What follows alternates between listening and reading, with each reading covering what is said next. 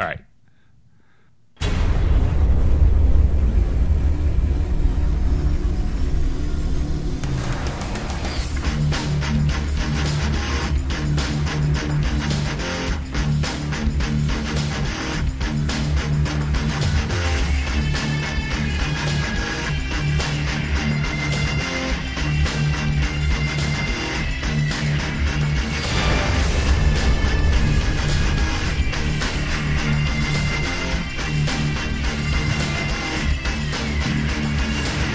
Well, hello, everyone.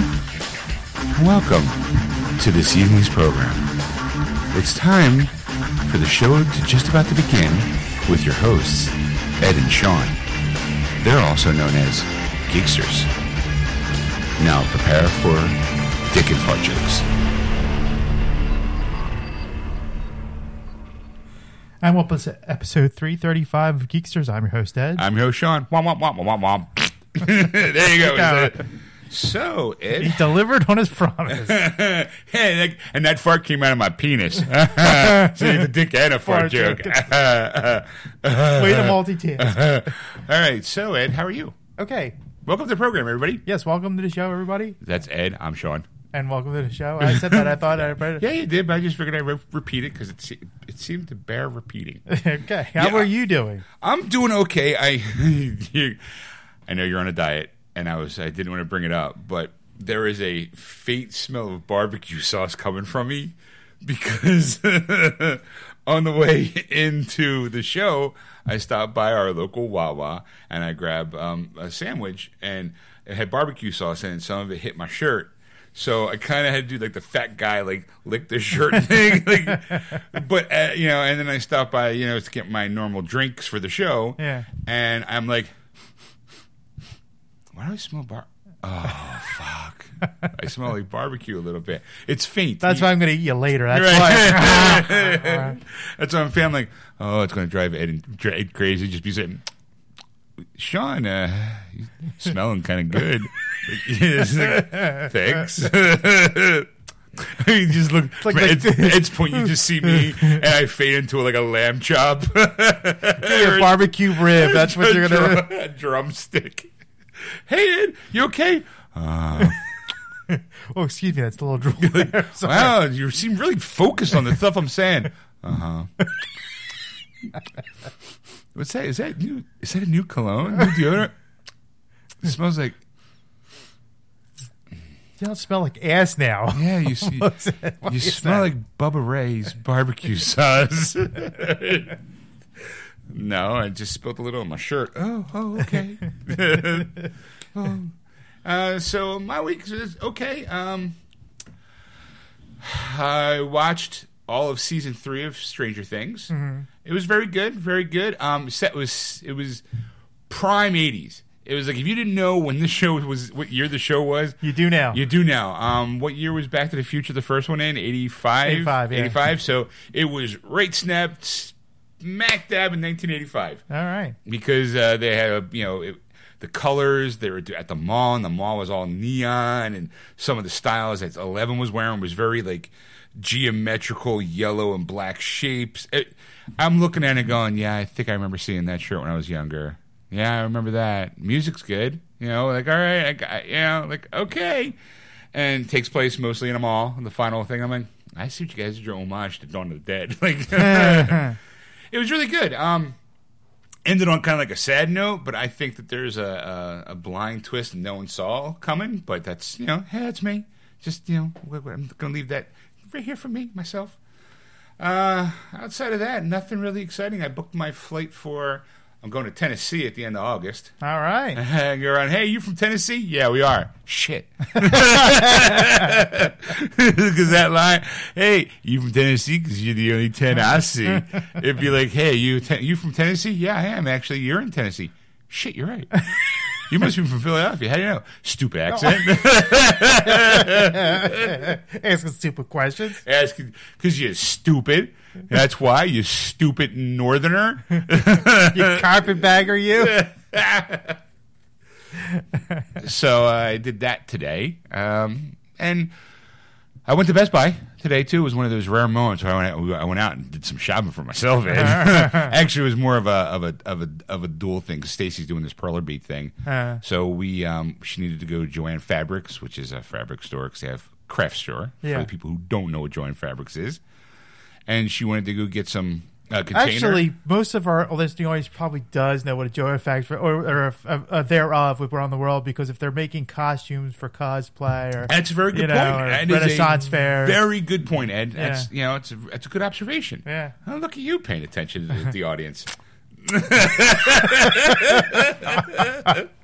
I sure am. Here, hold this. What is it? Nothing. You want to look on a spit. Hold the stick for a minute. Why are you sharpening knives? No particular reason. I got a knife collection. Here, you want to take a look? So we did that, and one of the things we were out in the ways, and there's a Willow Grove Willow Grove Best Buy. Yeah. So we did the. We go to Joann's. We first went to Sonic. I got something to eat. We went to Joann's, and then on the way back, we went to stop at Best Buy. And she's like, I'll wait in the car. I'm like, why? And she's like, I want you to be able to just relax going in because, like, she gets very impatient. She's like, this is stupid. Like, she kind of she makes it very well known that I'm one of those people who I'm particular. I get wrapped up in the moment. I look at things like maybe once or twice, or I circle things like a shark, like a vulture, right? Like I'm sitting there going, do I want to strike here or not? Yeah. And she's like, I just want you to be able to enjoy yourself while you're there. I don't want you to feel like you're being rushed because I know when I'm there, you do. Like I get like, what? Okay, fine. There's nothing I want to get, Yeah. But she's like, I want you to take your time, and she's like, you're obviously not like me because I'm like, oh, what do you mean like when I'm at Joann's with you? Because she'll look everywhere, and I'm very patient. I'm a very patient, quiet person. I'm like, all right, well, let me do this. Or she's looking for something. Instead of she'll go up and down every aisle, and I'm like, excuse me, miss. Yeah, like I'll ask somebody. Like my wife does the same thing. She'll walk. Oh, excuse me. Ask. Yeah. Well, I should know where it's at. Well, you don't. Like, do you know where to buy the magnet sheets so you can, no, I don't. Okay, well, miss, come here for a second. She should know, right? She works here. Name tag. That's part of her job. Yeah, it's a requirement. That's why there's a thing that she gets at the end of the week that has her, the store's signature on it. She gets paid for this information. It's like, so I had to ask this woman for a couple things. And, we get in and out, but I'm very like, okay, well, what do you want to do now? Like, but as soon as we get to Best Buy, it's always like, come on, clock's ticking. Come on, because it's not her thing. Yeah. My wife's patient that when we go, so I'm lucky that way, Yeah, so I'm not, you lucky bastard. So I went in and I kind of perused through stuff. I was circling getting, they put Quantum Leap, old 80s show for those people who don't know, Quantum Leap on a Blu-ray finally as a box set for like $40. Nice. And I'm like, what do I? But then all of a sudden it's like the angel and devil pops up going, oh, come on, buy it. You like Quantum Leap. It's on Blu-ray. You like Blu-ray. Come on, do it. That's for the devil part. And the angel part of me is like, Sean, you really shouldn't do that. 'Cause, like, you bought the Miami Vice box set on Blu-ray. You've opened it, but you've never really watched anything. So why, and lately you've been binge watching Lucifer on Netflix. So are you really going to have the time? And it's $40. Yeah, sure, you got the money right now, but you think about the future. Like, and I'm like, fuck. And I'm like, well, let me keep looking. And I was thinking about getting the latest Mission Impossible movie, Fallout. Yeah. I was like, yeah, no, I don't really feel like. So I wound up, and I felt like at this point I'm going, fuck no. And then I started feeling guilty. I'm like, well, I've been here. If I walk out of here with nothing, she's gonna be mad. I gotta spend something. I gotta spend a little money because if not, I'm fuck. Like now the pressure's on me to buy something. Normally I would just be like, yeah, sure, no big deal, and I just leave. Right. Now it's like, well, fuck. If I come out there empty-handed, she's gonna make me go buy something. You go buy something right now. Like, waste my time sitting in the air-conditioned car. Sometimes my wife is happy that I don't buy anything. Right. I look around and, I see stuff, but I'm not really interested. Like that kind of thing, and you walk out, you go, there's another time. Hopefully there's a sale or something like that I'll hit. That's how I felt about the Quantum Leap thing. I was like, okay, I'll go online and look. It was like $38. I'm like, well, maybe I'll buy it online. Maybe if I get like a coupon or something. Right. I don't know. I'm not in my head, I'm like, I wanted just to have it. That's so instead I bought Glass. Okay. I haven't seen it. Neither have I. And I was like, okay, well, I have Unbreakable, I have Split. I got to round out the trilogy now. Right, so I'm like, that's what I got to do. I keep looking because I keep circling that one, and it's like I don't look at Best Buy for some reason. I don't know why, because I don't really see it there. Because I'm surprised you saw it, because I can never really find it. Oh, okay. There. But I see it at Target with still like $25. Yeah, this was $22, and I was like, it's half, a little more than half of what do you call it, the Quantum Leap thing was. But I can at least go, here's something I know I'm going to watch versus something that's twice as much, and be like, yeah, I think I just wanted just to have it and see if the transfer looks good. Did you remaster it for Blu-ray, or did you polish it up, make it look clean, or did you just go, yeah, take those DVDs, just plot them on Blu-ray and just sell it that way? Yeah, that's probably what it was. Yeah. So I'm like, so I got back in the car and she said, "What'd you get?" I'm like, "Glass." And she's like, "Oh, okay." And we just went about our way. Yeah. She's like, her response is, "Good, now get me home so I can organize my Perla beads," because she got an organizer thing. I was like, she's been looking for one. Yeah. And she's like, "No, good, take me so I can organize." I'm like, "Okay, to get her home." And I was we share a room, so it's we have one room, and yeah. And I went to go to the bathroom, and then when I came, I knew she was going to work at my desk. Or now it's our desk. Now it's her desk, actually, now at this point. I get 2 inches on the bed. That's it, right? I get maybe 6 inches. I got to suck in my gut while I'm laying. If not, I'm going to fall, hit my head on the nightstand. But you could sleep on a tightrope at this point of your life, right? Perfect. Just not even moving. So I go to the bathroom, I come out, and all the perler beads are out on the bed. Like, the bed is now taken over, and I'm like, the one spot that I was going to sit in, so lay in bed and watch some TV while she was doing this, is now monopolized by the beads. And I'm just like, she's like, "Just give me a second, I'll be done." I'm like, "No, you're not.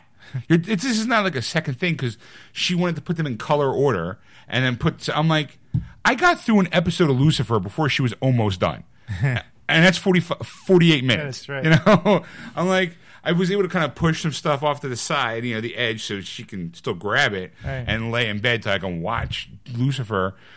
And, so I'm like, yeah. And every once in a while I push some more stuff so I can get a little bit more. And she starts moving. She's like, "Fine, you can have more of the bed." I'm like, I'm okay. It was just moving. It was just touching the perler beads. It's just touching them. Just la la la la la. She's very pleased with her setup now because she took down my PC monitor. She's like, "Well, you don't use this anymore, so I'm just going to unplug it and put it over here now." And I'm like, "Okay, sure." And she put it there. She's like, "Look how good it is." And she put the little figurines I have. She's like, "It's perfect there." I'm like, "Yeah, you're right. It is. It's sure. Go ahead." Like I'm not going to use it. In the back of my head, though, I'm going, all that work you did is going to get taken down because we're having that whole wall redone. I didn't have the heart to kind of go, "Yeah, it looks great, baby," but I don't want to be that guy. Yeah. In my head, I'm just like, "Yeah, it looks great. It looks awesome for the next 2 weeks, 2.5 weeks." Then, of course, 2 weeks later, she's like, "Why did you tell me we had to do this?" Yeah. I showed you to you. If I would have told you would have said, "No, I'm still doing it." So I'm like, all right. And sometimes there are moments where I'm like, "No, wait, stop." and I'm like, "Oh, whatever, let her do it. Just go ahead." So what about you? How was your week? I did found out some bad news this week. So I was kind of like, I've been scanning for voodoo codes, like for movies. Right, there's a limit. There's a limit per year. Per year? Per year, right. Wow. So it's 100. And I apparently hit it already this year. You've been looking on these illegal trip for what, 6 months now? Yeah. Yeah, less than that probably. So right now you're just blurting out, huh? You hit your limit, huh? Yeah. So I gotta wait till January 1st to start all this again. Wow. It's kind of disappointing because it's like, you see movies like, shit, I can't do that. I gotta actually buy it. Fuck. Yeah. And then somebody a family member was actually listening to the show, which to me is a little embarrassing. So I know some other family members listen to my show, but it's just when somebody else pops up and they When someone that you don't know goes, "Hey, I saw listen to your show. I got a question. Why'd you say this?" You're like, "Oh shit!" So it's like now you gotta like really like censor everything you gotta say. No, you don't. You just blame it on me. Just go. Well, you know what, Sean? Sean, whatever comes out of this, like I can't stop him. Yeah, I can't stop him. So I just kind of go with it. And sometimes I get caught up in the whirlwind of it, the show, and so I say, "Hey, fuck them." But he actually offered something to me. I got my hands on Amazon Prime. Oh, gave you the hookup. Right. And I haven't watched anything. I got hooked up a couple days ago, and I've been flipping through looking for some stuff. I found some stuff that week. It's like I was like, like Life After Flash. I thought you may be interested in that one. That was the one with the 1980 Flash Gordon with Sam Jones. Okay. And they did a documentary about his life, like what happened after that movie. Okay, that's interesting. So I thought it'd be interesting just to see that. But there was a lot of course, Good Omens, and I'm like, The Tick. Now I'm like overloaded. I'm like, oh, that's good. In a couple weeks, The Boys start. I'm like, yeah. So I'm excited. Like I said, I've been going through it here and there. Like now I'm like getting an overload. Like now I have so much to watch that I'm like, where do I start? Like I don't need to break the law ever again. Wow. I can fracture an occasional law. I still got to bend things. Oh, fire in the hole. There's the rest of the barbecue coming out. Woo, that's basted. You might want to hold on. Yeah, maybe you might need to get the spray. Just saying. It was rough because while you're walking, I'll tell the story. When I was at Best Buy, I was kind of carpet bombing the place because unfortunately it was one of those things where I think I want to blame the Sonic, but that's not it at all. I was standing by the new releases, and I let a small one go, all by myself, just a little toot toot toot, and I was like, all right, and I walked away because I'm like, well, I don't want to be around in case this thing does smell. And as I walk away, I'm like, okay, well, I don't smell anything. And then a guy came walking by, and I think he kind of stirred it up because he walked by, and I'm like, okay, well, I guess it wasn't too bad. And I go back to look at the stuff, and all of a sudden I'm like, oh, that's bad. Wow. And I chuckle, and I go about my day. And then I went down the next aisle, and I'm looking at some stuff, and like, okay, they're like that. Oh no, this is gonna be one of those trips. Like I can feel my body going, dude, you got to do something because we're warning, because they're firing warning signs across my bow going, you need to go home soon, because it was like, this is just a warning. Like, danger, Will Robinson, danger, Will Robinson. Oh, I think I could taste that one. All right, well, congratulations. I have a hot dog. Like, whew. Smells like hot garbage that was laid out all week. So outside of that, what else you got there, Ed? That was about it. I hurt my shoulder, so I didn't really do too much. How'd you hurt your shoulder? I was being an asshole. Like at work, because I'm fat. Like I know it. Hence the reason why you're on a diet, right. And so this one guy's like, he's like, well, I'll help you carry this one, and you help me. We'll get this other one. It was these two boxes, kind of thing. There were monitors, full monitors, but they're smaller monitors for a system that we're building in our company. So he puts the 6 monitors. They're all in one huge carton on a lift, to carry, the hand truck. Hand truck, thank you. I couldn't think of the name. So he's willing that, and I'm like, you can do that yourself. And he's like, yeah. I'm like, well, this is a small box. I can pick this up myself. I've been working out. I'm in shape. I lose weight. Me lift strong stuff. So it was a smaller box. I had like 3 monitors, and it was like, only 3 monitors. Yeah. And like if you pick the one up, it's like nothing. Like it's really like it's still like an LCD monitor. It's really flat, and small, thin, flat screen. So I put it up on my shoulder, and I'm carrying, and I didn't feel anything. It was great. Like I walked over. It was like I think like 30 feet from the shipping door. Ed Strong, he lift monitor. So I put it down, and I go about my day, and like later in the day, like a couple hours later, I'm like, ooh, like I feel like a not pain, but like a pinch, right? Yeah, kind of I've thing. gotten that. I strained it, like it's like and I'm like, happens to me a lot. and I didn't put two and two together like right away, like why it happened, kind Why shoulder hurt? Don't know why. So later that night, I was like, oh boy, the pain. And it wasn't too bad unless I moved, like, because like when you look over or turn look left or right. it starts to hurt. So it was like in my neck and my lower back, like all through that area. You pinched a nerve of some sort. Yeah, so I just basically what I do for my cure is I stick a heating pad right to the sores. Right. It burns, but like after like an hour or so, like it's numbed from the pain. Exactly. You're just like, oh, it feels so good. Ed, why do I smell cooking or something? Are you cooking something? Flip me over. That side's done. No, I'm fine. Your shoulder's smoking. Just leave it alone. It's fine. There's a couple times I want to get like the George Foreman and stick it on my back and see if that would like 10 minutes or something like that. I'll probably have griddle marks. But it works. It was, and I was fine after that. But it was just, it was a couple days because at first you're like, nah, it's nothing. Walk it off. Stir it on, walk it off. I'll be fine. 2 days later, you're like, crying baby. Don't touch me. Don't touch me. That is why when I do stuff like that, I use my left side because I'm right-handed. So I'm like, if I do hurt my left shoulder, it's like, I got another one. It's not my dominant one. I can still do stuff. That was the thing. It was my dominant ones. That was the problem. Wuss. Walk it off. Walk it off, you pansy. Did you do anything else this week? No, that was pretty much it. I didn't do things too exciting. Yeah, so that was, like I said, I was kind of disappointed when I got the 100. I'm like, because I'm scanning. I'm like, this is great. This is awesome. This is this movie, and I'm like, I got so many movies now, and I'm like, and it's like beep, and it's like, oh, you've hit your limit. Hey, yo, slow the fuck down there. You work for the studio? And it's just like, holy crap, there's a limit. And I looked it up and like, sure enough, and it's next thing you know, go, shit, do they flag people who hit that limit? Because maybe now they're on to me. Nah, I don't think they caught on. All right. Not yet, anyway.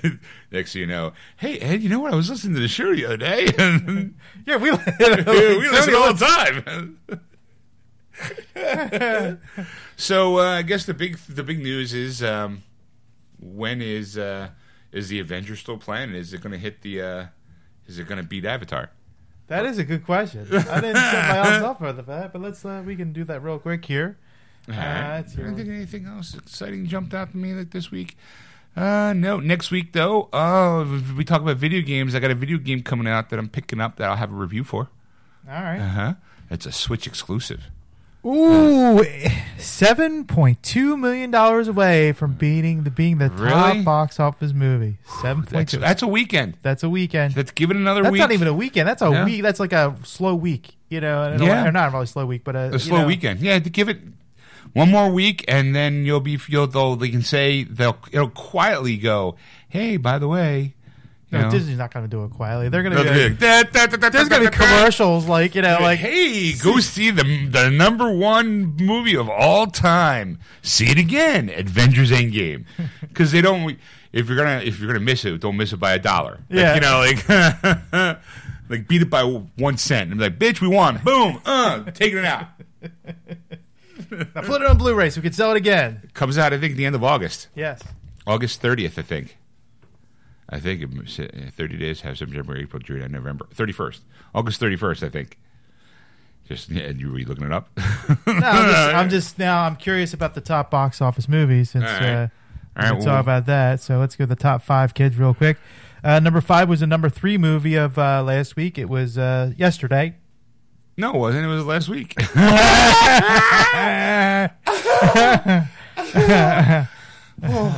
up, Roger Thomas. All right. Anyway, it made $6.7 million over the weekend and $48.3 overall in the 3 weeks of release, with a $26 million budget. So look for the movie tomorrow in a few years. No, it'll be today. The sequel will be today. Today, right? Yesterday, and then the third today, movie will be tomorrow. And then the fourth one is I don't give a damn. That's our shortstop. Let's bring all the old jokes. Right now, a bunch of people don't get that joke, but there's probably like a handful of people going, Abbott Costello, who's on first? Gotcha. Good one. There's probably nobody. The old fuck. So I just gave you go. Abbott and Costello. Who's on first? Look it up. We're the only two that know that joke at this point. We're the only two fucks around. Anyway, number 4 was a new release, Stuber. Oh, okay. Made $8 million over the weekend, and so that's a total gross, and there's no budget for that one. Yeah, that's the Dave Bautista. I couldn't think of it, what it was. Yeah, it's Uber, and the guy's name's Stu. So it's Stuber. Yeah, he's a cop who needs to get around. I watched that. I'm like, not the movie. I saw the trailer. I'm like, right. Is that really a thing? What they guys? They needed to do a movie or something like that. Like, let's put these two together and see what happens. Yeah, because they're funny. I mean, I laugh with Dave Bautista every time. Yeah, he just makes me laugh all the time. But you know what though? It was funny. Every time he stood still, I couldn't see him. All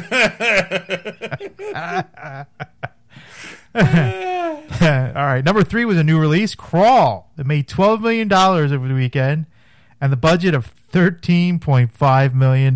So by next weekend, they make a profit. I actually heard that it's getting decent reviews. It's a horror movie. I think what I saw, I thought was going to be on Sci-Fi. That's how It's Jaws with an alligator inside a house. That's right. Number 2 is still number 2. The Toy Story 4. It made $20.6 million over the weekend and $346.3 overall in the 4 weeks release. So I think it's doing real well. And number 1 is still number 1. $45.3 million this weekend. Spider-Man: Far From Home. Okay. Total gross of $274.5 million with a $160 million budget. So, well, yeah, I'm sure they'll have a third one. I do have a news article about that. I'm not going to tell you now. I'll wait till Well, let's see what's coming out on Blu-ray. Yeah, what people can spend their money on. What you missed if you went next weekend, right, to Best Buy. Shazam! Shit. Okay. Is coming out this Tuesday. All right. Not only that, another DC product is coming out this weekend. Titans, the complete first season is coming out. Yes, Blu-ray and DVD. Interesting. Not in comic packs, I think individually. Then there's this one that I'm kind of interested in. I saw it on the list, and it's actually going to be on Amazon Prime, so I might watch it. It's called Avengers of Justice Farce Wars. It looks like one of those comedy. Oh, like the vein of Airplane. And, yes. Oh, okay. So, all right. Breakthrough is also coming out this Tuesday. Okay. Also, Clute, a Criterion Collection movie is coming out in 1971. And that is all the releases of TV. It's a slow week. Oh, well, I mean, of course, once you go Shazam and Titans. Shazam! I wonder if there's... fuck. I might have to order one tonight. All right. Get the yeah, there is a steelbook. Yeah, of course there is. Of course there is. There's always a steelbook. It's always a steelbook. All right, I'll have to probably order it online. All right, what else you got there? As far as video games, there's 2. All right. First one is Harvest Moon Light of Hope Special Edition, complete by Natsium. Yeah, sure, whatever. Sure, close enough. PS4 and Switch this Tuesday. And then for Friday, which is we're talking about earlier, didn't drop the name. Marvel Ultimate Alliance 3: The Black Order by Nintendo for the Switch this Friday. Yeah, that's my game I'm picking up this week. That's the game. So I should have a review by next week. Or the next show. Yeah. Next show. I don't know. Like I want to say next week. Like someone could be listening to the show like 4 weeks from now. Or listen to them out of order. So the next show that we do, I will have a review on Marvel Alliance 3. Yes. Marvel Recorded on the Alliance. 21st. You should have a review. Sure. All right. Try to think. Video game wise, nothing special. It's kind of slow. My house. Not really. Nothing jumping out at me. I see some Destiny 2 stuff, so I was thinking about going back in there, but I was looking at it, and then I had to do an update, so I was like, fuck it, I'm not going to play it, and then I re-downloaded A Bard's Tale. Remember that game? Yes. What are you laughing at? I can't say because it's terrible. Yeah, what? But you said 2 words that triggered something in my mind. It was kind of slow, nothing special. And I said, those people that are slow are called special. Wow. I'm sorry. That's all you. That's not me. I'm wiping my hands at that one. That's how my brain works sometimes. I'm sorry. That's just the way I am. I'm sorry. What do you call it? I was playing the Bard's Tale. Well, that's an old game. Yeah, it is. PS2, I think. Yeah, they I think it was even going back to PC days. Yeah, it was. It was like a remastered one. Re-snarked and remastered is what it's called. And I bought it feels like years ago on the cheap. And every once in a while I try starting to play it and I can't get into it. All right. I tried last night because I was killing some time and I was like, yeah, I still can't get into it. Fuck it. But I just deleted it again. Then I was going to get some Destiny 2 in because there's I see my Facebook feed gets a whole bunch of Destiny 2 shit because I'm part of some clubs, from Facebook groups. All right. And there's some new stuff on the horizon. I'm like, well, I kind of want to see what's going on. Maybe I can get in the fun. And it was like, okay, well, you start up. Okay, well, you got to do the update. And I'm like, well, fuck, I don't want to do that. So then I wound up playing last month's free PlayStation Plus game was Borderlands: The Handsome Collection. Yeah. So I was like, okay, well, let me go play that. I'll play that for a few hours instead. And even after, hey, the update for Destiny 2 was like, fuck, I'm in the middle of gun battle. I'm just going to stop right now. Let me just do one more quest. Yeah. Let me get to the next save point. And then, and of course, like I said, I've been binge watching Lucifer. I'm close to the end of season 3. No, season 2. No, season 3. No, Okay. Season 2. Shit.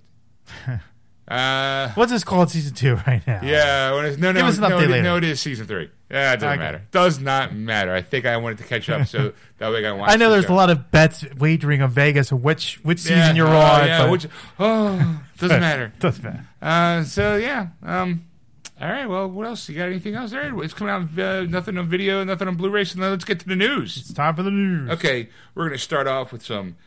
You a fan of Stephen King? No, I'm not. Okay. Well, remember the miniseries, The Stand? Nope. Okay. Well, they're redoing it. Just so you know, and another TV miniseries, and apparently Marilyn Manson has joined the cast. He does do some acting for those people who don't know. All right. And he does some pretty. If he was a lot of the last season of Sons of Anarchy, from my understanding. Okay. It looks like he has the status cast. Now, is he going to be wearing the Marilyn Manson? No, he'll probably be normal stuff. Okay. Let's see. The New Mutants director Josh Boone and CBS All Access 10-episode limited series adaptation of Stephen King's The Stand has cast some of its leads. James Marsden, he's going to play Stu. Amber Heard from Aquaman. She'll play Nadine Cross. Whoopi Goldberg will play Mother Abigail. Greg Kinnear will play Glenn Bateman. And also they discovered... I hate when the pop-up ads pop up. And today we have word that shock rocker Marilyn Manson has a role in the new adaptation. Manson says, I also did a cover of The End of the Doors for this new miniseries of The Stand by Stephen King, which I'm also going to be acting in. So there you go. Apparently, they also signed Odessa Young. She'll play Franny Goldsmith. Mm-hmm. And Henry Zaga will play Nick Andros. Notable roles yet to cast include Lloyd Hendren, Harold Lauder, and of course Randall Flagg. So let's see. King recently talked a bit about the upcoming adaptation.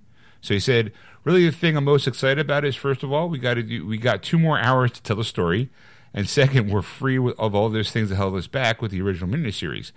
Not only is the budget bigger, we're free." In terms of language, in terms of violence, in the way that we weren't able to do it in the original. CBS All Access would really like this to work, and they put a lot of muscle behind it, so I'm hopeful. But it's early days yet, so the casting isn't complete. My son Owen has written some of the scripts, and they're terrific. So Boone and Ben Cavill, executive produced, blah, blah, blah, blah, blah, blah, blah. So, well, that kind of sucks, because I didn't realize it was going to be an all-access thing. I'm like, fucking CBS, man. As long as nobody's going to see it. That's what you're saying. I guess I'll wait for the Blu-ray. Or I have a Fire Stick, so maybe I'll see it that way. It depends on, I guess if it's 10 weeks, then they'll probably do one a week. I'll wait a couple months. Find out when it starts, wait 10 weeks, and then binge. Did you remember watching? Did you watch the original? Of course, yeah. Here, little known. I don't know if I've ever mentioned this on the show or not. So I don't know if I ever. So there was. It's been a long time. So there was a time where after I got done a Stephen King novel, it turned into a movie. It was weird. It's your superpower. It was for a while. Dolores Claiborne. It was my fault. It is because I wanted to read. Let's see this making the movie. It was okay. It was The Stand. It's pre-internet days, dude. It was pre-internet. There was no way to be able to find that out. And I remember watching The Stand, and I remember The Stand. I got done the book, the unabridged version of the book. And the moment I got done, and I was watching TV, and there's like, "Hey, coming this spring." It was like, motherfucker! You mean I could have waited a couple weeks, and I could have been able to watch this on TV? Which I was like, but I'll be honest, I didn't really. I enjoyed most of the book. I just maybe I had to read the ending twice because I didn't get what happened. Right. And then finally, when it kind of came together, I was like, "Is that really what happened?" And then when I saw the miniseries, I was like, "Yeah, it is what happened." It's kind of a letdown. Like I was expecting more of a bang, like more of a confrontation, and there was nothing there. So I'm like, well, maybe I should, either way. And then I think then there was a couple other stuff that I read too that all of a sudden popped up as movies or TV movies. And my roommate and friend at the time, Mike, was like, well, you should read Dolores Claiborne because they'll never make a movie out of that one, right? And I'm like, all right, sure. I think it was like The Dark Half, and it was like I read Dolores Claiborne, and sure as shit, like the next year the movie came out. It starred I forget her name. She was in Misery. It happened with Misery. Oh fuck, what's her name? Shit. Come on, Ed. I'm relying on you here to help me out. I want to see you sink for a while. You're not flirting too well. Just sitting there. Come on. Kathy Bates? Kathy Bates. There it is. Kathy Bates. She plays.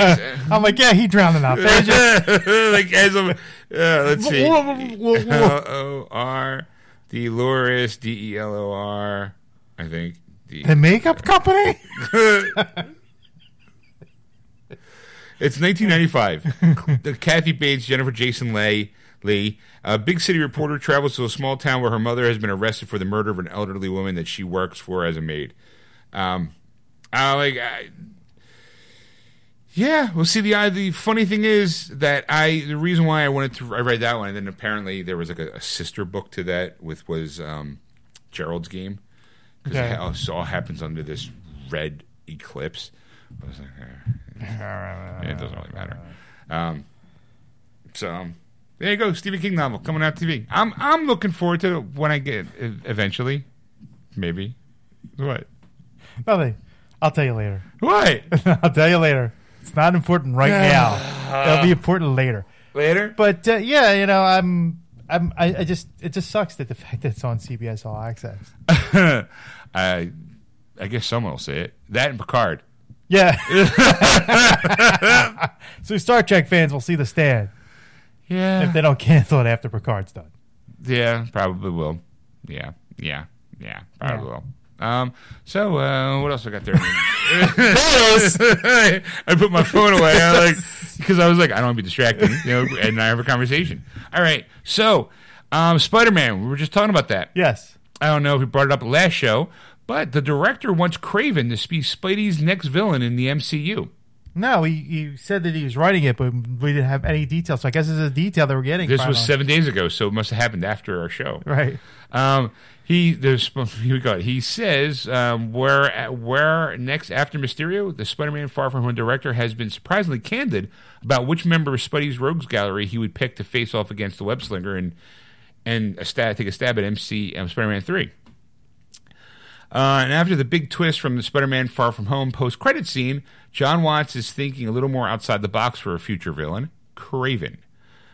Spider-Man I'm not going to read the spoilers, so we're just going to leave it.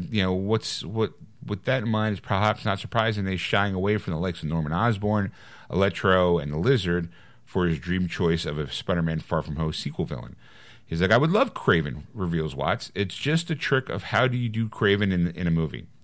For the uninitiated, Kraven is a villain of sorts who prides himself on hunting down various prey, including Alexa Spider-Man. He comes about as close to anyone to killing Spider-Man in the comics to over the decades. Putting Kraven front and center of the MCU movies potentially a far easier proposition than translating recent villain Mysterio, who's a comic book a foul magician with a panache for parlor tricks, out into the big screen. It's also worth noting, too, that Peter Parker is now readily available, for people thanks to comic books and all that stuff. So what do you think?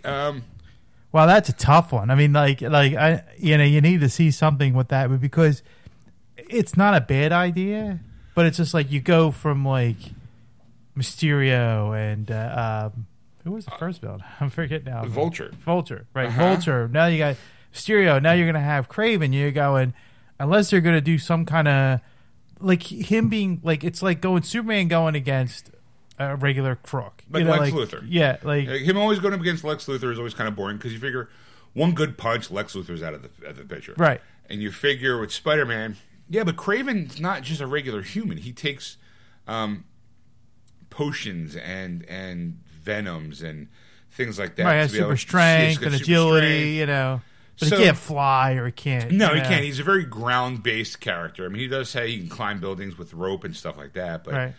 Spider-Man can't fly really either, Yeah. So, but he can climb walls without assistance. He could swing on from his own spider web, right? So it's like, I mean, don't get me wrong. I mean, like they pulled off Mysterio, and you go. I was telling someone, if you could do that, I mean, like any of the characters, I think is pretty much sure if done right. I mean, you figure with the state of the way this movie was left off. You could easily bring in a character that would want to bring down Spider-Man. Yeah. To bring him down in one shape or bring him in one shape, way, or form or another. It also is interesting, like what kind of a take would they do with him? Like, are you gonna give him the outfit? Are you gonna give him the big lion mane, shirt? How are you gonna get that? How are you going to pull that off without looking ridiculous? And then it's like, I think it's going to be like a for me anyway. Where he's like in New York, he's like going to meet like J. Jonah Jameson, and like walk up, and he's wearing the fur coat. Like it's going to have it's going to be just like a side thing. And then he takes off and he's wearing a suit, kind of thing, because it's a meeting, kind of thing. Right. And he's a little flamboyant of a character, kind of thing through it all. I'm trying to think, who would you get to play Kraven though? Like. Oh, there you go. That's what I'm talking about. People think Gerard Butler. Ooh, that's actually a good choice, Ed. Yes. Right out the gate. Were you thinking about this? No. That's actually the first action hero star that could really kind of. All right. Yeah. All right. I was thinking Zachary Quinto. Craven? Sure. No. Okay. All right. I mean, I'm also thinking he needs the mustache. All right, yeah, I guess. Well, maybe we could put a prosthetic or prosthetic, or in the ultimate insult, get Henry Cavill. He gets to keep the mustache this time. Why not? He's a big dude. Who knows what's going to happen with Man of Steel, but he could pull it off. That's another good check, though. It really is. Why not? Like, he's a good one. Shit, sure. Why not? Tom Cruise as Kraven. I'll get you, Spider-Man.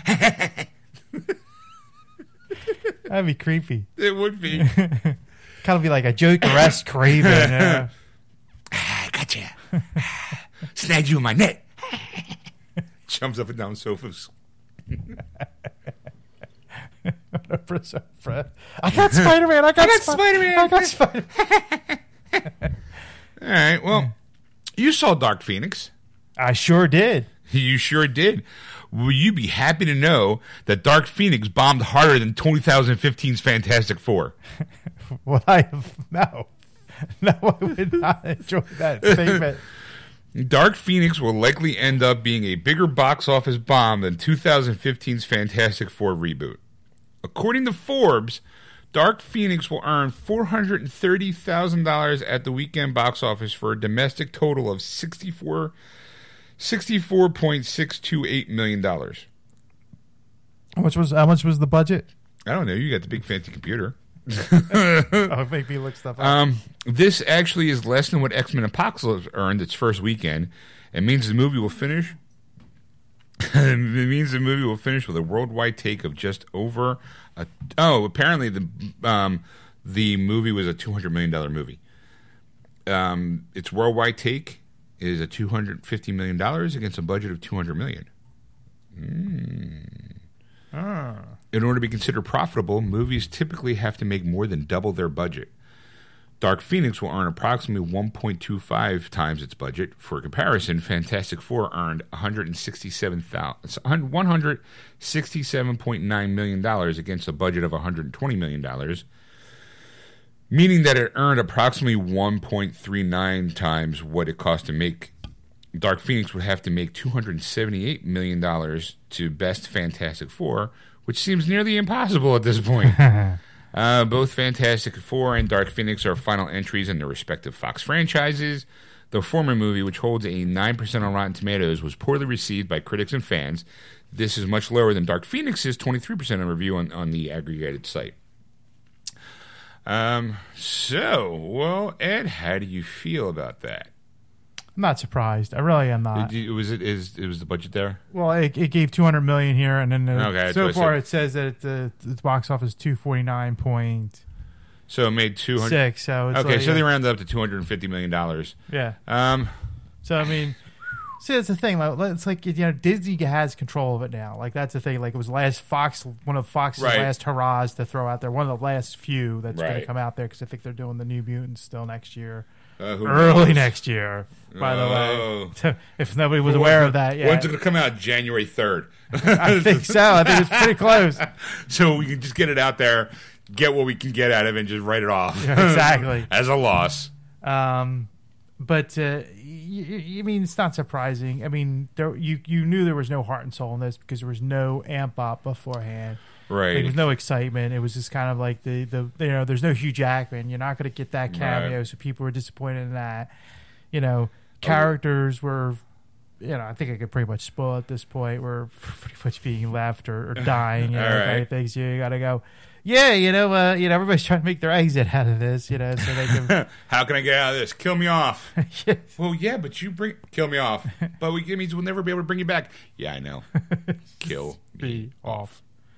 And and that's the thing. Like there's a whole transition to thing because that basically the next phase of Marvel movies is going to have X-Men in it. It's got to have it at this point. And that's the thing. I mean, I had a discussion with my brother about this yesterday. Actually, we were sitting at a table talking about it, and it was. Like I said, unless the Eternals have a kick-ass director and a kick-ass script that's going to go, wow. Like, I don't think Angelina Jolie is going to bring enough you know what I'm saying? We got Angelina Jolie. Apparently, another rumor is that the girl who plays 11, Millie Bobby Brown, she is signed on to play the Eternals as well. Right. Which role she's playing, I don't know. Like I said, I don't read the Eternals, or never read them, so I couldn't tell you where it's going to go with that. But right. I mean, it's like Guardians of the Galaxy had a great cast, but unless they didn't have that director and that great soundtrack, would have gone and seen it.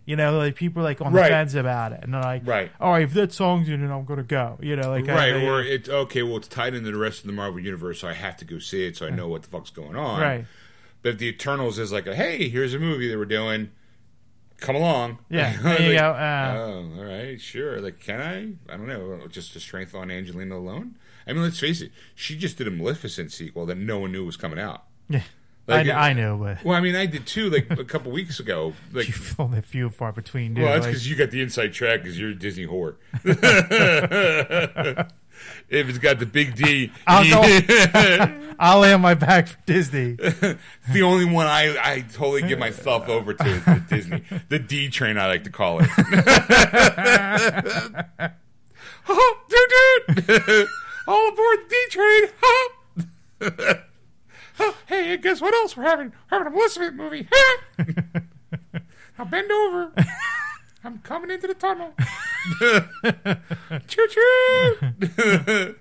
Boop boop. All right. Well, so since we're talking about casting and stuff, I don't know. You know that they're rebooting the Saw movies? Really? Yeah. Guess who's rebooting it? Chris Rock. Apparently, Chris Rock, who's taking a note from Jordan Peele, I guess, that hey, we can do horror movies and stuff, has decided to reboot the Saw series. Okay. Okay? It's not my news article. My news article is Samuel L. Jackson and Chris Rock will star in the new Saw movie.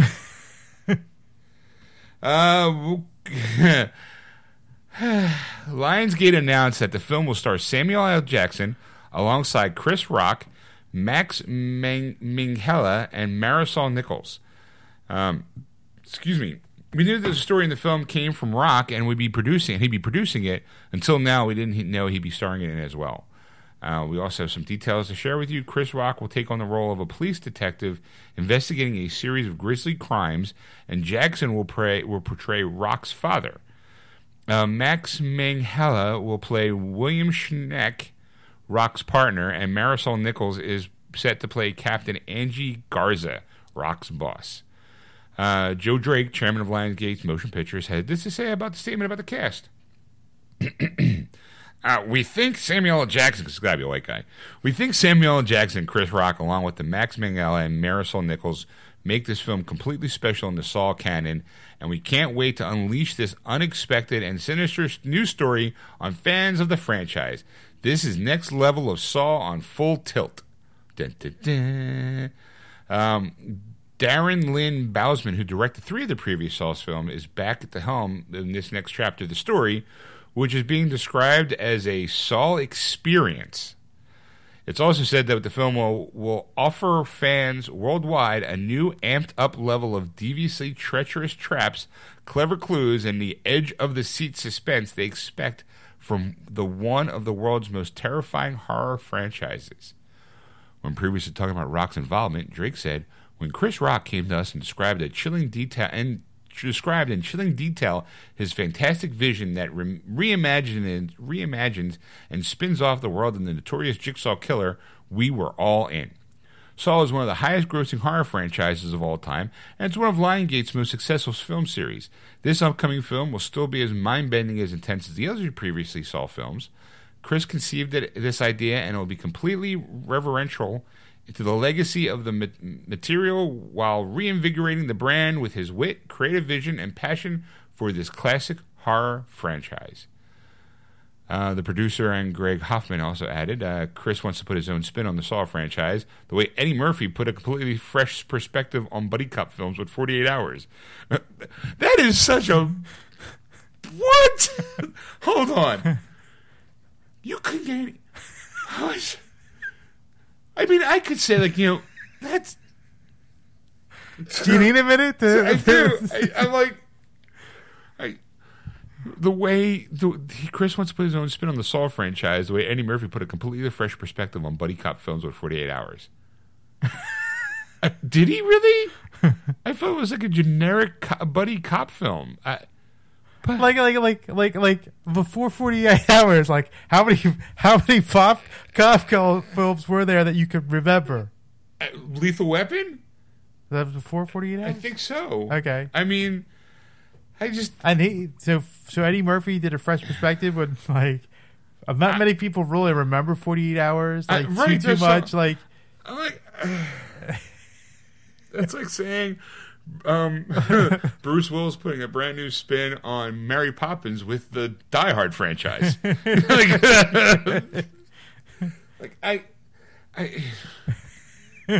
That's a stretch and a half. That's reaching. Let's find another black actor that did something. Well, exactly. It seems like apparently the roll of ticks is very short. You know, they could have just said, you could have used Peel. You could have said revising the. You could have just said Chris wants to put his own spin on the Saw franchise in the way Perry put on Tyler Perry. The way Tyler Perry put a fresh perspective on dressing up. Yeah. All right, I just cross-dressing, drag. Yes. I don't know.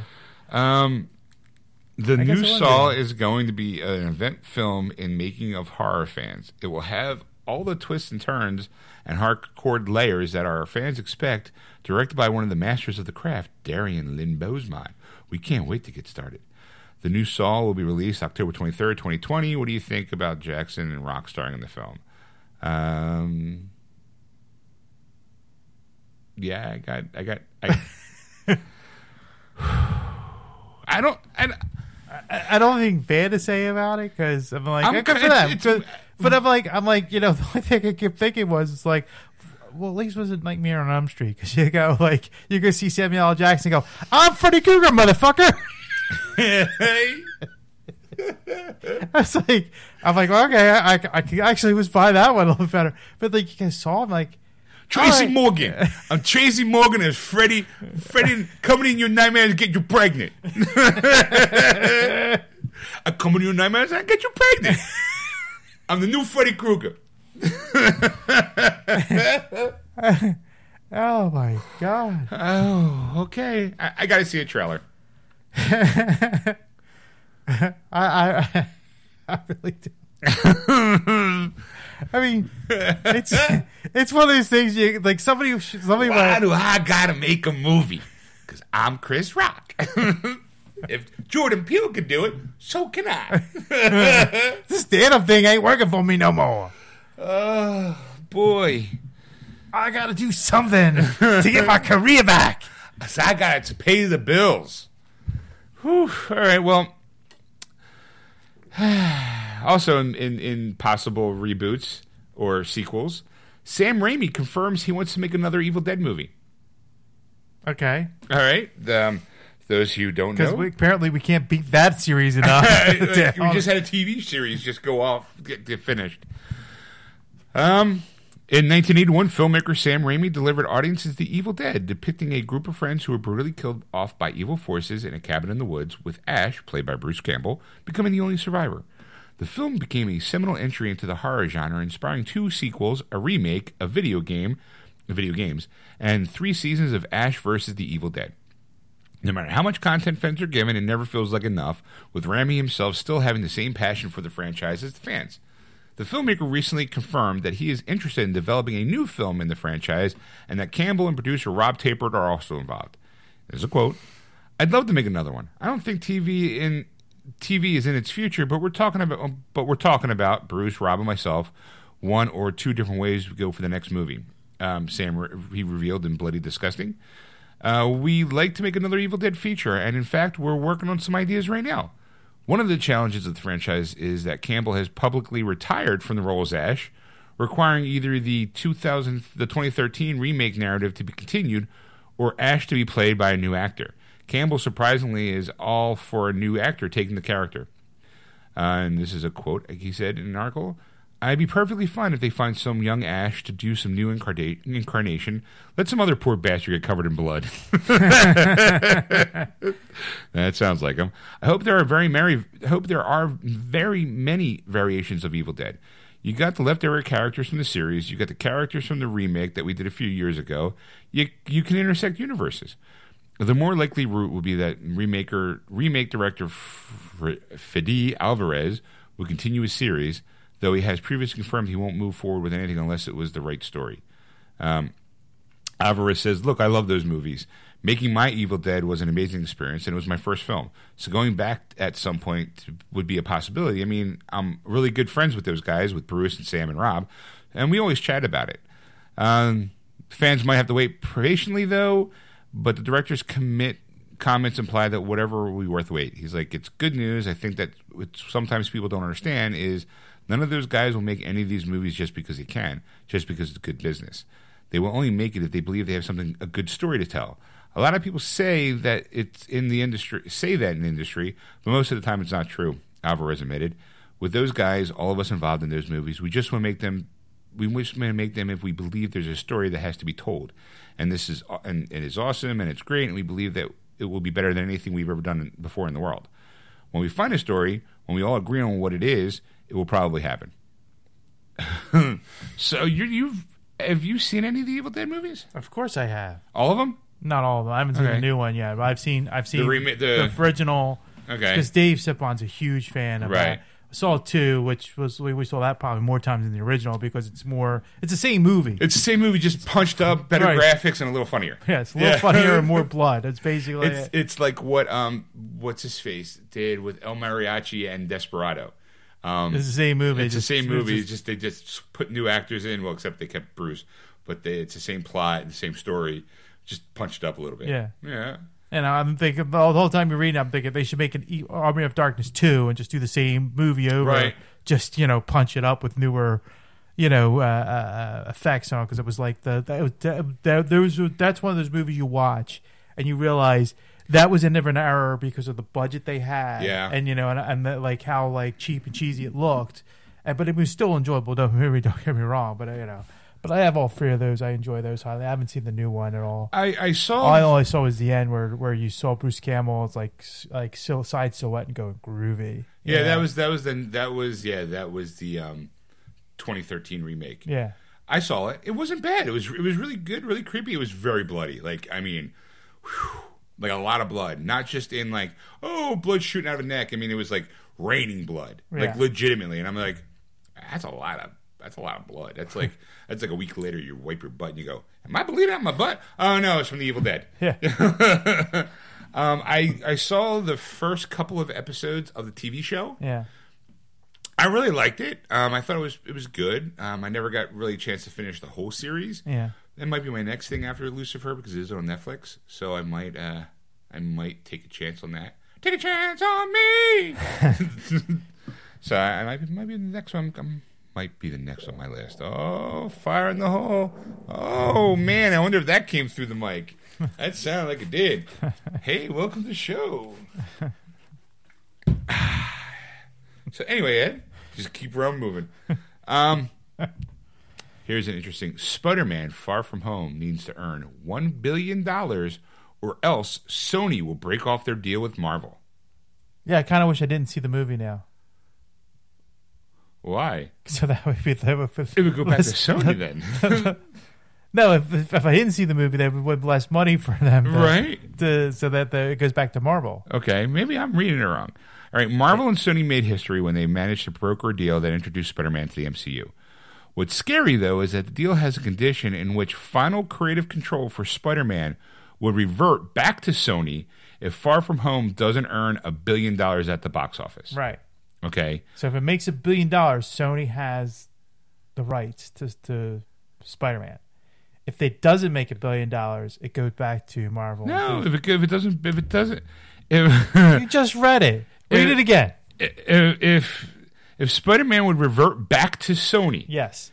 If Far From Home doesn't earn $1 billion, doesn't right? So that means if it doesn't, Sony still keeps it. If it goes over $1 billion, it goes to Marvel.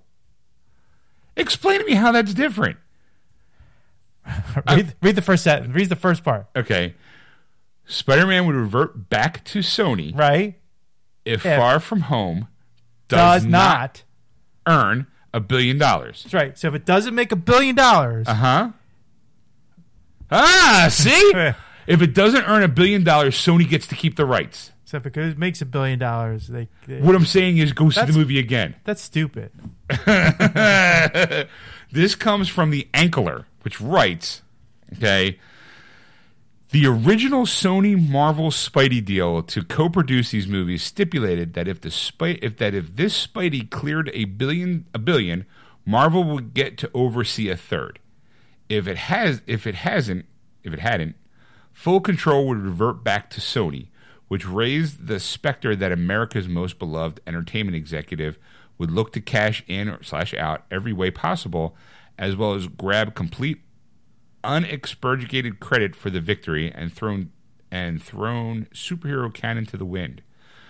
Not something that was ever. So that's now you're reading it. Yeah. It's not ownership. It's just basically like if it doesn't make $1 billion, then Marvel, Sony's like, take a hike. We're taking over control. Okay. Like the next script on us, kind of right. thing. Okay. Yeah. The good news is Spider-Man: Far From Home is clearly getting rave reviews and cleared $500 million during its opening weekend. Earning $1 billion shouldn't be a huge stretch for the film, and a lot of insiders are already sure we'll clear that line soon. Just watching how the Venom movie turned out, I'm kind of hoping that Sony keeps their collaboration with Marvel. So far, the only good idea I can think of on Sony part was the Spider-Man Into the Spider-Verse. The rest of the spin-offs like Kraven the Hunter and the upcoming Morbius were honestly pretty weak concepts. Do you think there are any plans to make an Aunt May spin-off prequel? Blah, blah, blah. You know. This is like that's an Aunt May spinoff prequel. That's like Pennyworth. Like who's getting that now? Epix is getting Pennyworth, and you're going, yeah, that's something I want to get Epix for. And the plot is this is what we're gonna do. We're gonna do a what do you call it? A personal assist. It's like it's an old timey like bodyguard kind of situation that Pennyworth is trying to you saw that trailer before. I think it was before Far From Home. I think it was. Yeah. I was like, I can't believe they're doing that. Really? It's like, I'm like, you want to know the story before the story? Pennyworth. You want to know how Pennyworth and John, we call it Thomas Wayne meet? Here you go.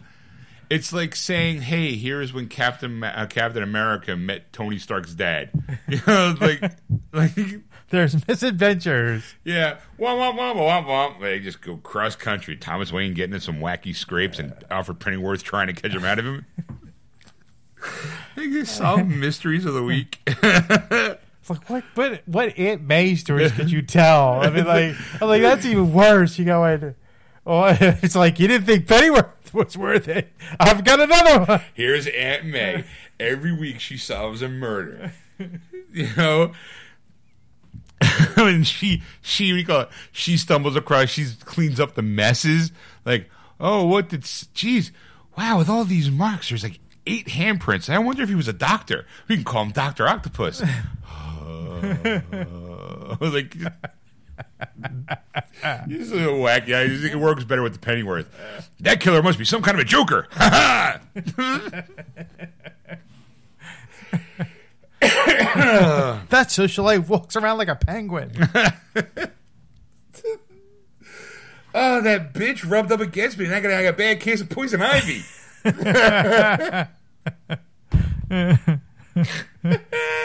Did that tramp rub you up with his fur? You got hair over you. Looks like cat hair. Oh my God! You see the crazy guy with the top hat? He's mad as a hatter. Oh boy, Thomas, you're a stickler for words, aren't you?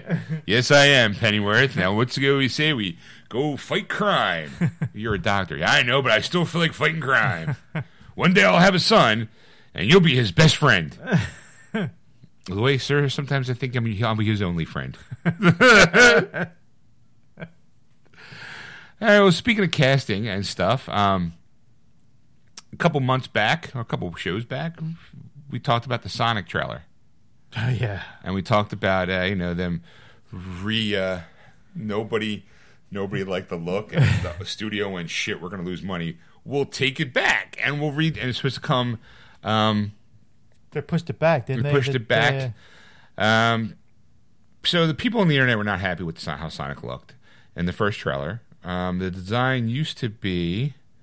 the design used elements of the classic Sonic design, but largely went in a new direction that some found creepy, and the fans let their voices heard. In response, Paramount announced it would delay the movie by about 3 months to implement a new look for the Superfast Hedgehog. The company has yet to show the new design, but producer Tim Miller from Deadpool has seen it, and he thinks it's great. I think fans will be pleased, Miller told Variety. Miller also spoke about how it all went down on the day they revealed Sonic's design and to the world, and it was swiftly criticized. Here's a quote: "Look, I was with the fans. So was Jeff Fowler, the movie director. When the shit hit the fan, I went over there and said, the most important thing to do is say, I fucked up," Miller said. He'd already seen a tweet. He's already sent out a tweet an hour ago before I got there. He's a good man. That was exactly the right way to handle it, too. The fans have a voice in this, too. There's a right way to listen. In announcing the change, Fowler thanked the fans for their support and their criticism of Sonic's design. And this is a quote: "The message is loud and clear. You aren't happy with the design and you want changes. It's going to happen. Everyone at Paramount and Sega are fully committed to making this character the best he can be," he said.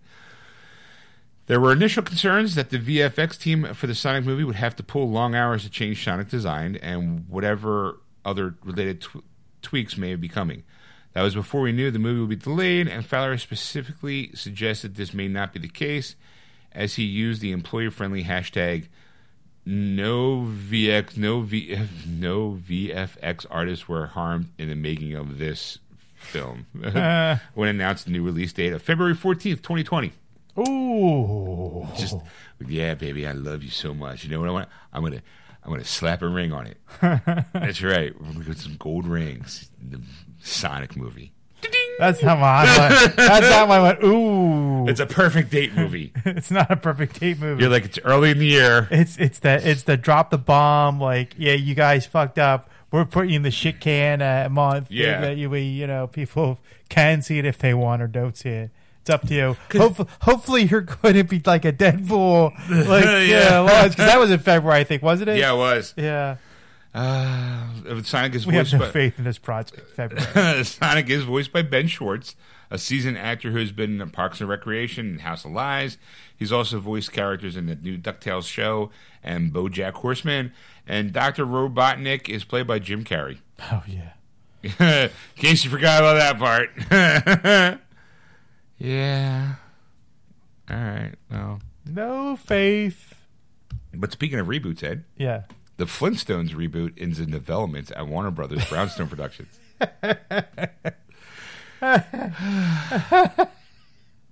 Who they have for Fred? Well, the Flintstones may return to your television lineup. Warner Brothers Animation, so it's animation, and Elizabeth Banks Brownstone Production are working together to develop a new Flintstone series, Variety reports. The new series will be primetime animated adult comedy series based on an original idea. It's always not a good idea. And featuring the characters from the Flintstones.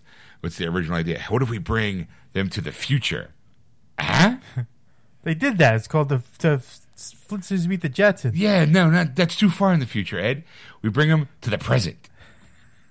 So that way they have to work with iPhones and iPads and have to talk to Google. And so it'd be crazy, Ed. Crazy. And at some point we'll get an iPhone and go, it's a living. I want to hit you with a bedrock.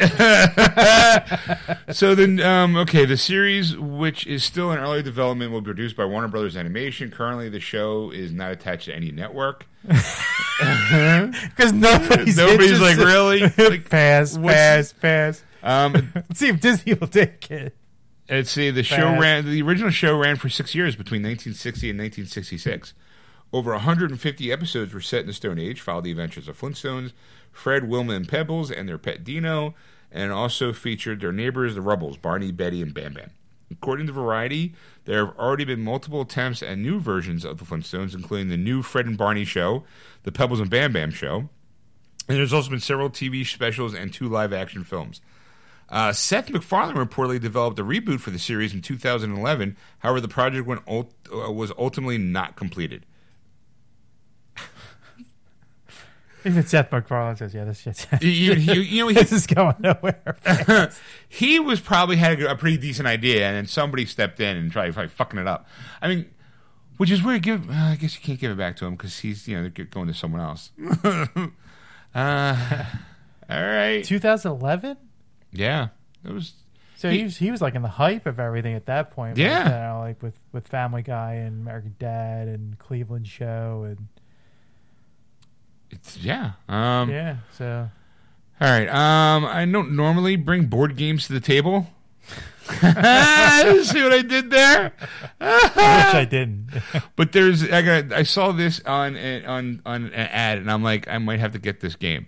It's a new Blockbuster board game that will give you all the childhood feels. And yes, it even comes in a VHS box. See, there it is right there. It's like an old Blockbuster. Yeah, it's like a clear Blockbuster case. So let's see.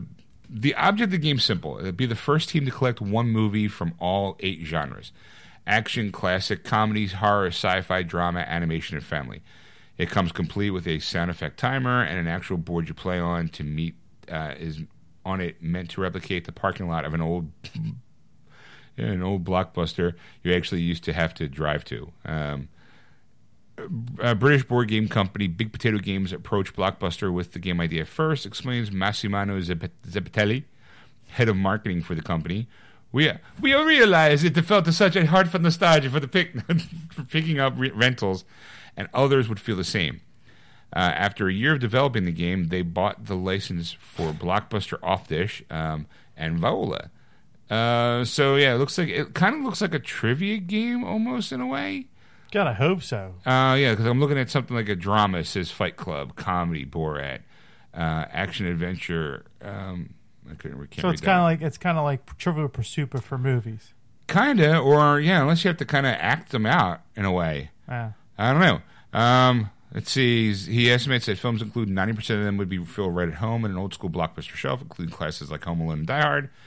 Of course, there's a few surprises that aren't well, so the whole family can play. Even your younger cousin, who was born a year you graduated high school, or something as humiliating as like 12, can be never bothered by peel away. He said we knew we had to put it in a VHS to remind customers of the true Blockbuster experience. So that's what it looks like. The board. I know people at home can't see it, but it looks like a parking lot, and it looks like a 6 spaces, like 3 facing one way, 3 facing the other, and right. And there's like a little one-word movie: quote it, act it. So, okay, so like one word. So it'd be like Nakatomi. What movie? Die Hard. Okay, quote it. Welcome to the party, pal. Die Hard. And then maybe act it out. Yippee-ki-yay, motherfucker! What movie, Ed? Star Wars. Die Hard. You know? So, I mean, I figured I could just make it nice easy. Just to pick one movie. So no word of the Blockbuster party game smells the same as you walked into an OG Blockbuster, but one can only hope.